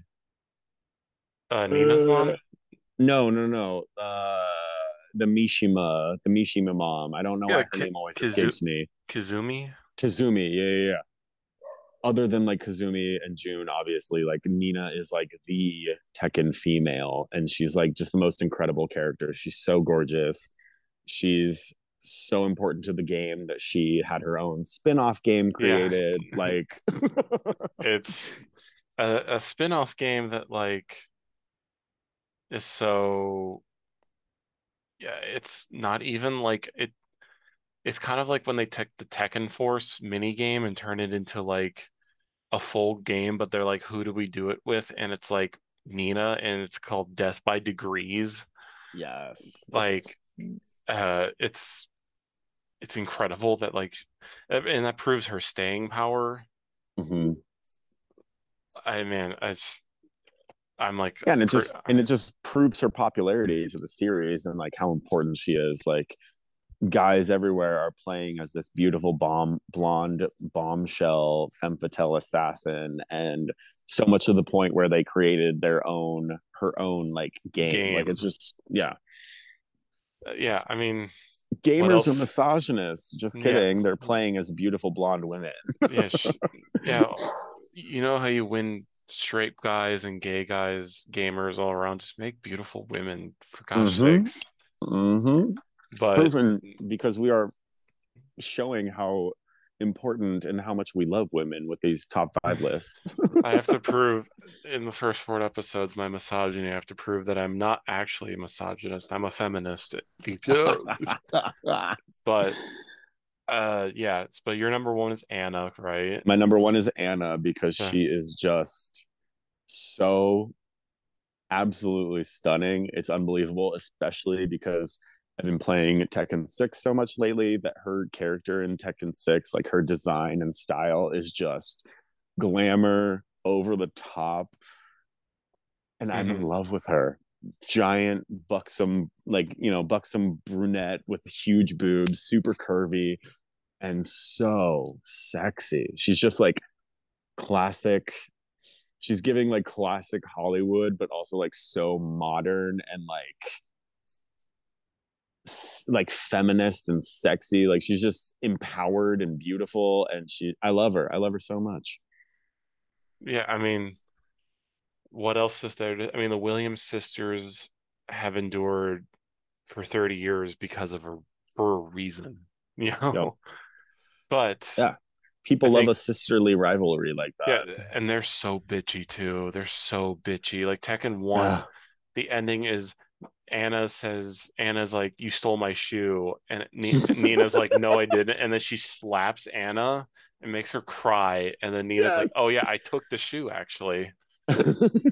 It's so bitchy, but I love it. It's so camp. Like, And it's so real too. Like, sisters stealing each other's clothes. Like, that's such a real and fucking it, thing. and it stems from the fact that the two like Nina like thought that her dad liked Anna more. Yeah. Like it's so ridiculous. But I think I think we covered the whole Tekken series pretty broadly, but I want to cap off tonight's episode with arguably the most important entry in the series, which is Tekken 3. Mm-hmm. We'll break there. I gotta piss real bad. Yes, me too. We're going strong. I love this. Me too. This is so fun. All right, I'll be right back. Okay, me too.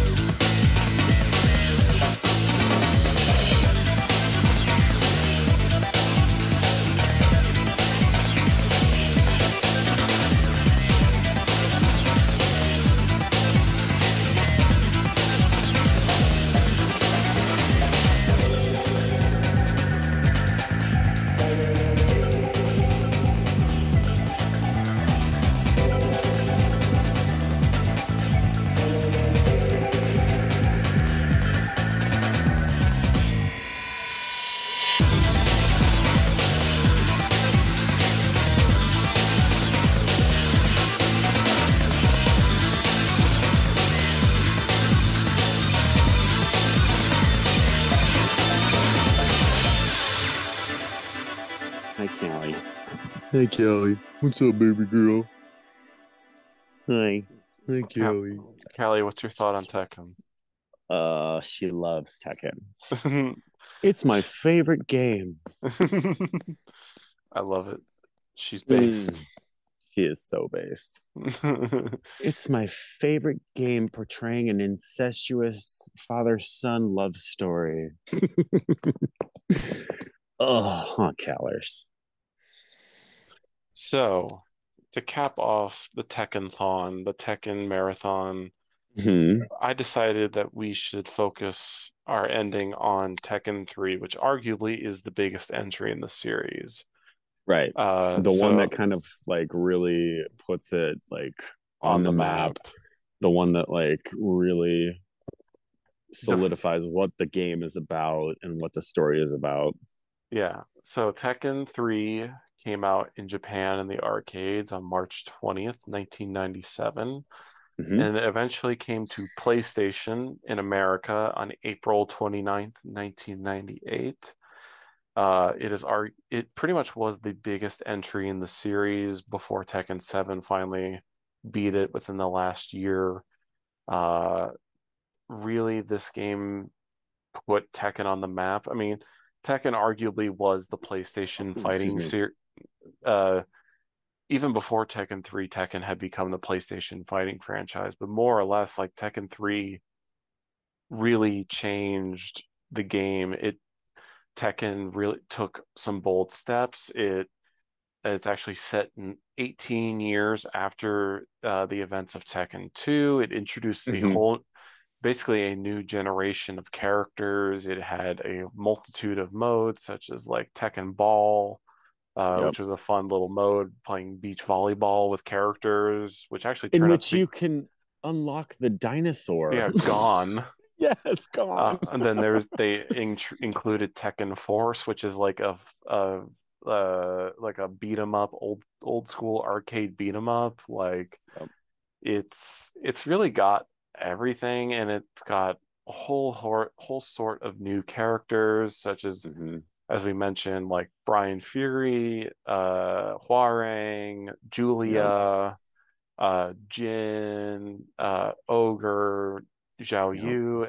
You know, you have other characters like Mokujin or Gon or Eddie. Like, Which for a really, second, can we talk about Mokujin? Like, what in the fuck? Like, what is that? Like, I've I've never really taken the time to dive into what that is, other than like he's a character that mimics everybody else's move sets. But like, what is he? I I really think he's more or less just to be a joke character. Like, I mean, granted though, like Tekken 3 has like joke characters with Kuma and Panda. Right. Like, it's not like there was an Orgone or Dr. Boskanovich. Like, Yes. it's not like these games were absent of joke characters. It's just like Tekken developers, I think, just like throwing in a crazy idea of a character that can mimic other characters' moves. It's like, well, Yeah, why the it's like a yeah, he's like a training, like a karate training like stump that you like beat up and like fight, but like it comes to life. Like it's the most bizarre thing in the world. it's it really is so off the walls. And it felt like the culmination of the previous two entries in the series, where Hmm. those games had sort of been building up to something big, and Tekken 3 Hmm. is that result where Yeah. in terms of gameplay, they fully introduced the sidestep mechanic. They've Yep. increased player moves by a big chunk. Yep. Like, they really stepped up the game. I mean, even the graphics took a big leap forward from the sort of primitive, blocky characters to basically something that looks pretty realistic in my eyes. Like, these character models no longer look kind of like approximations of humans. Now Hmm. they look basically human like, and they move, very human like, obviously like Eddie, for example, who's animated so detailed and so perfectly. Yeah. Like, it really shows this big jump from the previous entry. I mean, I think Tekken 2 and 3 had like a 2 year gap, which was a pretty big gap back in the day. Like, Hmm. Yeah, because they're they were pumping out games like every year, basically. yeah, like Tekken 2 came out like 8 months prior to Tekken, or Tekken 2 came out 8 months after Tekken 1. Like, they pumped out that sequel pretty quick to capitalize, but like they took their time to really stew and think, how can we make Tekken even better? And I think the time jump in this game kind of exemplifies it, because they introduce a ton of new characters. Almost pretty much all of the roster is new characters. Granted, they're kind of the same, they're similar entities of previous entries. Like Julia is like her mother, Michelle, or Huarang's kind of like Yeah. Beck, or Jin is kind of like a like Kazuya, stuff like Hmm. that. Or Forest Law is identical to his dad, Marshall. Martial Law. Yeah. Like, it's new characters, but they still feel like new or the same characters you've been grown accustomed to. But Right. what I love about Tekken 3 is they kind of amp up the sort of story stakes in a way too, because obviously there's the introduction of Jin into the Mishima storyline, where Hmm. it has his mom getting killed tragically by Ogre, who's the king of fighting, or the god of fighting, Yep. and Heihachi wants to utilize Ogre to sort of, in a way, to beat Kazuya and the Devil Gene. Hmm. Like, it's very, it's got like, it's not to say like the previous entries in Tekken didn't have depth. No, there is depth now, but like Tekken 3 just has like the budget and the confidence to sort of go there when it comes to making it an exciting experience. Like, Right. Yeah, uh it says like, yeah, this Tekken 1 and 2, this is the story. Tekken 3, this is how it, this is how it all like begins, and then also this is how we're going to continue it. Like it plays off of like the story of Tekken 1 and 2 with the Heihachi Kazuya lot like storyline, but then it also begins to expand it into something even grander. yeah, it's because like PS1 games, I mean, it's depending on the genre, like JRPGs had that scope and scale, but it's like Tekken Mhm. was able to adapt that scope and scale to a fighting game. Right. And you can even see this in the like ending cutscenes for the arcade modes of various characters, where it's not like 15 seconds of something very basic. Like, you have, for example, like Eddie, you learn about how he learns the truth about who killed his dad, and Mhm. it's actually Kazuya is responsible for this, and he has a new motivation. Yep. Or even like Gunjack had like befriends this girl because this Gunjack, who's a robot, wants to feel emotion and protects this little girl. Yep. Like, they are able to sort of take it's almost like they are able to amp the stakes up from the confines of a PS1 fighting game. Like you feel they elevate the stories in our heads about these characters, like who they are, what they want, what they get, and they take it to a new level that felt so ahead of the time. Like uh I playing Tekken 3 over the last 3 months, like even last night when I was just sort of like refreshing my memory, it's like you play Tekken 3 and Yes. it feels so good. Like even Hmm. today, like a 1998 game feels on par with the modern Tekken. Like Hmm. it has the sidestep, it has all these sort of technical moves that you can do. It has It has like the environment or the fighting stage that's like quote unquote like interactive, and you can use like the walls as like a quote unquote weapon and like all of that. Yeah, totally. it's so I mean like it's a in the grand scheme of things, like everybody points to Tekken 3. You know, Hmm. the closest entry I would say on this level is Tekken 5, but like Hmm. even then, everyone says Tekken 3 is the one. And Yeah. I even for me, It's oh, go ahead. Sorry. even for me as a newcomer to the series, like I feel that increase, so to say. Like in many ways the sort of modern Tekken that we see today, even with 7, comes from 3. The way Hmm. it plays, the way it presents itself comes from 3. It is the like origin point for the whole series. I agree, and it's the game in the series in which all of the um, other media that Tekken has created, whether it be a movie or the anime that was released on Netflix this year, like all of that stuff is centered around the story of the Tekken 3 game.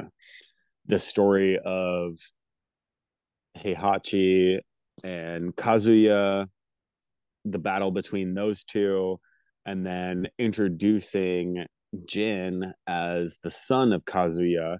So to introduce like the grandson into this family battle, this family dynamic, this family soap opera.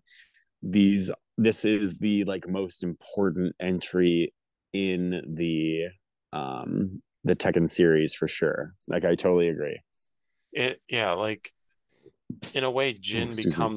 Jin becomes like the biggest inclusion in the series because he Mm, kind of sets off this sort of ginormous power struggle triangle in the family where yes. Jin more or less wants to eradicate the devil gene and the sort of, I guess you could say, evil that oversees the family from Heihachi and Hmm. Kazuya to an extent.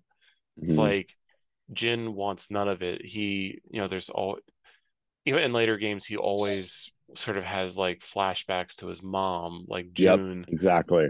Like he adds this new layer to this grand scheme of things. And even in Tekken 3's like sort of canon ending where Jin fights True Ogre, the final boss, Yep. and he's shot by Heihachi because Heihachi knows that he has the devil gene in him, but instead of killing Heihachi right there, Jin in his devil state just flies away and goes into Tekken 4 where he wants to get rid of anything Mishima in him, where he learns karate instead of the Mishima fighting style. Like Right. it's Well, well, in the ending of Tekken 3, not only does Jin defeat Ogre, but it within that Jin defeats True Ogre, and True Ogre turns into like this manifestation of his mother, who is yeah, like, you have finally, you have avenged my death, that kind of thing. Like you now know like who you are and like where you've come from, and now you know like within you lies not only this like devil gene, but also within you lies this like beautiful, pure being and this beautiful, pure soul. Like that's that's like a huge part of like this drama and this soap opera of the Mishima Kazuma family is that yes, there is inherent evil within all of these characters, but there's also this deep seated like beauty and goodness and pureness within them. Like, Mm-hmm. you know what I mean? Like, Yeah. the manifestation of his mother after he defeats True Ogre is just like this beautiful thing. Like, you finally have avenged my death. You sought out your grandfather, like I told you to. You discovered who your father was. You discovered who your true, your true origin. But you've also learned that you can control that evil that lives within you, and despite that evil you can still do incredible beautiful things, which also just kind of leads into Tekken being, like we've kind of touched on off and on throughout this entire episode, is that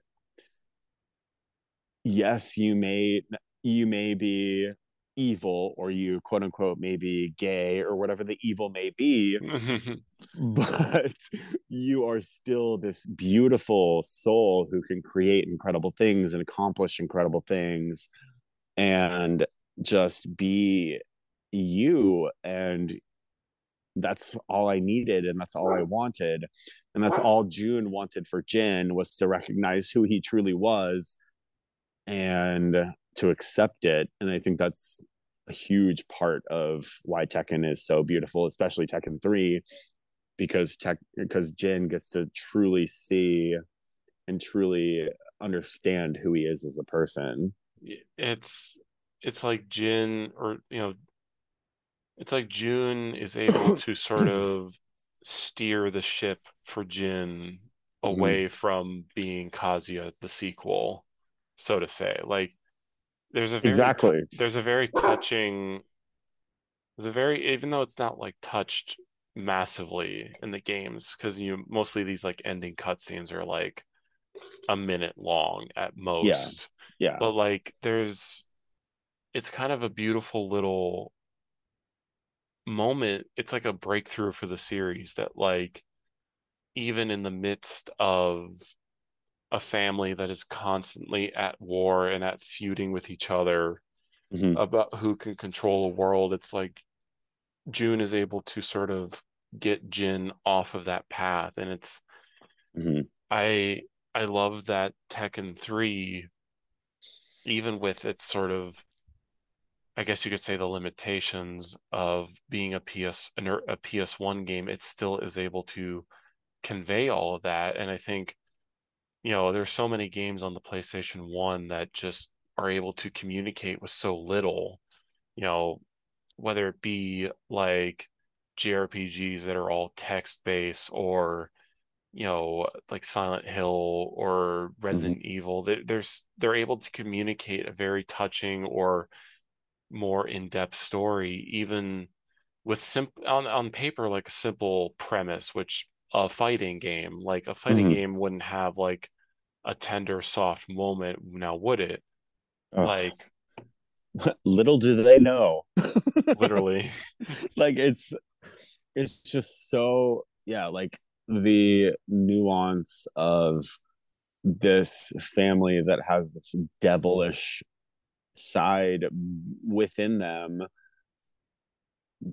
like recognizing like that there are things worth fighting for, and things worth fighting for vengeance. Like, it's incredible. I'm sorry I like cut you off, but like, No, it's no, so no, no. true. Like, it's like Tekken. I think this is the ultimate power that Tekken has as a large scope franchise, that never sort of looks back on itself like to do like a we're going to do a Tekken 1 2.5 story to tell the story in between games. Or it never does, it never goes backwards, it never reboots itself. Yeah.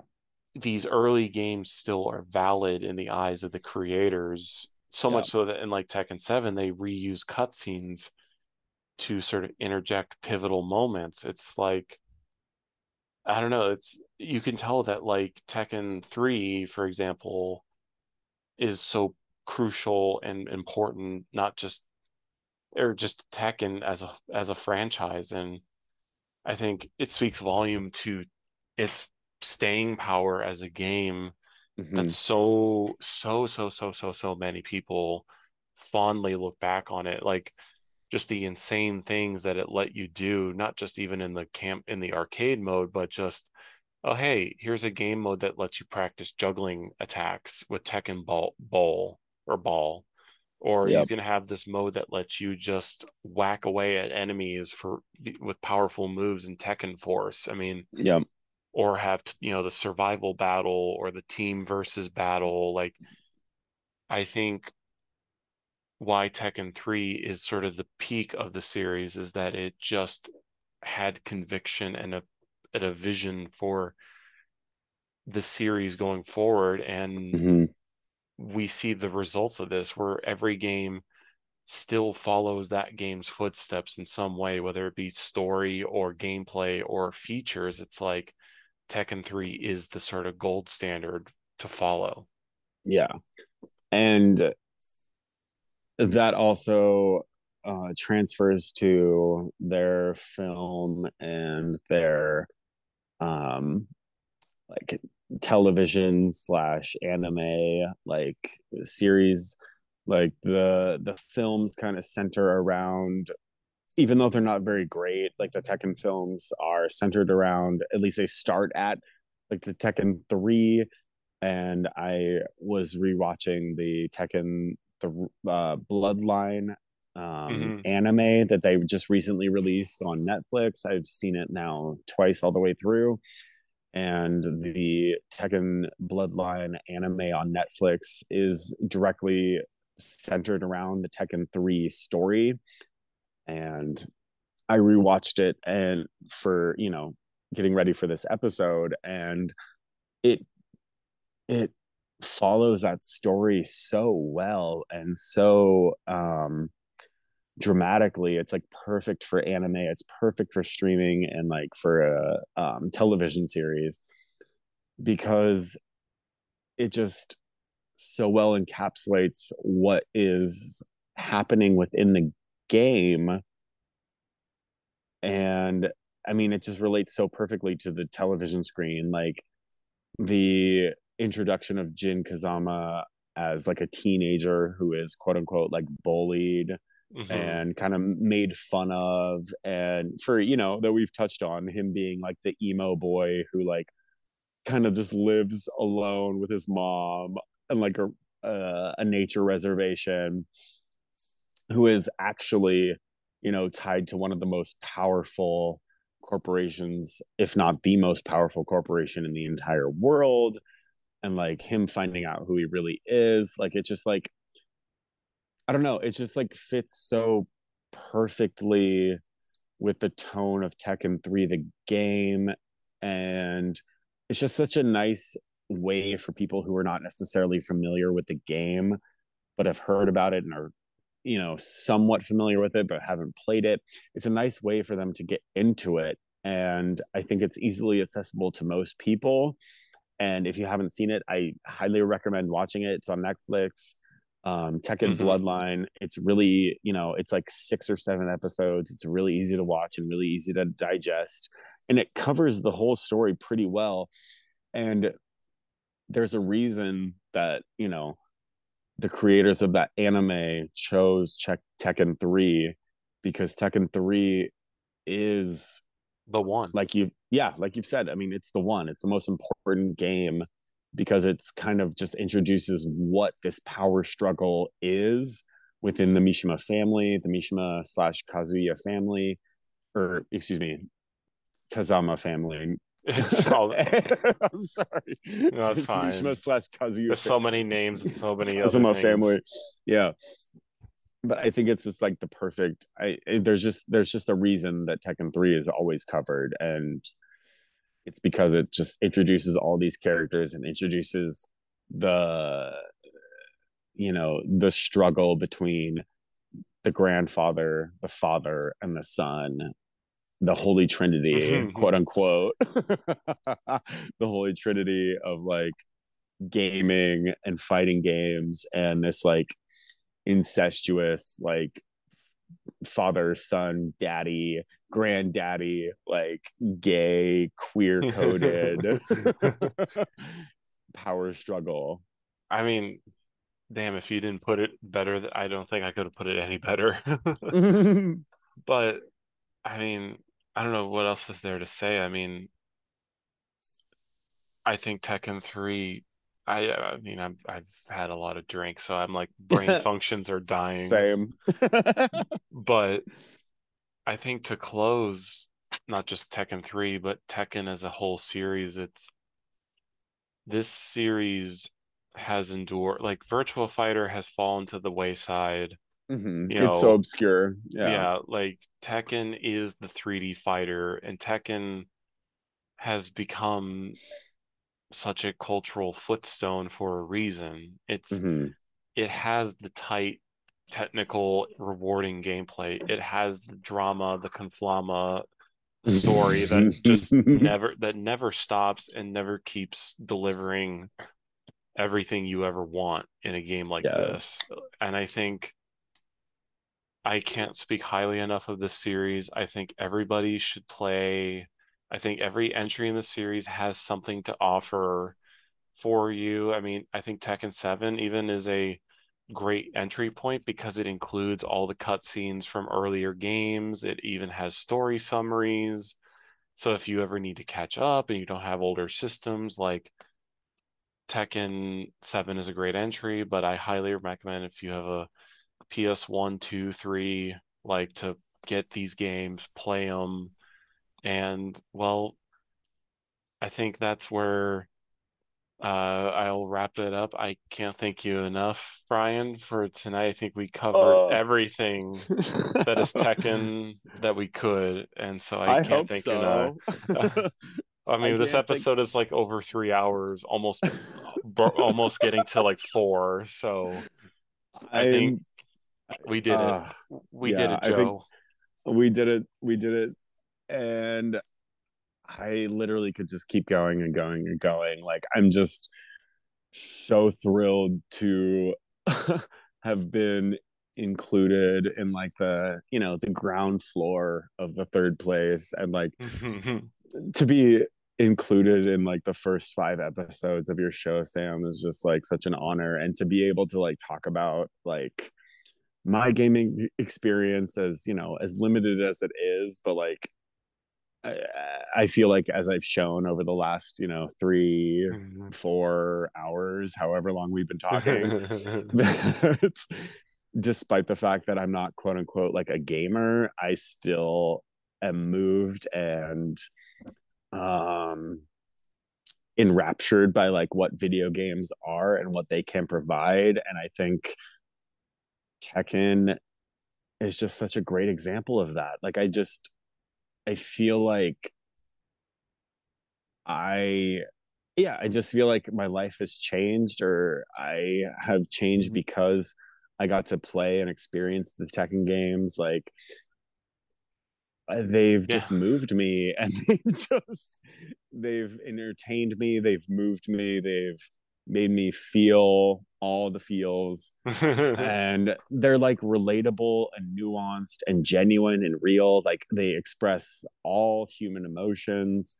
They show that despite being a quote unquote like bad character, you might have some good intentions, whether it be Jin Kazama like releasing Azazel because the world is in despair, just so he can beat them and prove that we can prevail over the darkest of evils and like mythological and spiritual entities. We can still defeat them, whether it be, you know, the power struggle between a father and son, whether it be, you know, just sisterly rivalries, whatever it is. Like, Mm-hmm. yeah, Tekken touches on all of the emotions, whether it be, you know, your family was killed because of the government or some paramilitary corporation waging war in your homeland. You can still exact revenge and still come out on top. Like it's wild. Like Literally. yeah, like it's so insane like how many things Tekken the game series touches on, and it's just so realistic and genuine, and like expresses just real human emotion. Like it's just mind-boggling to me. Yeah. No, I mean, I think you nailed it again. And so I want to say one last time, thank you, Fryan, for tonight. It's been an absolute joy. We will work to see about getting you back on.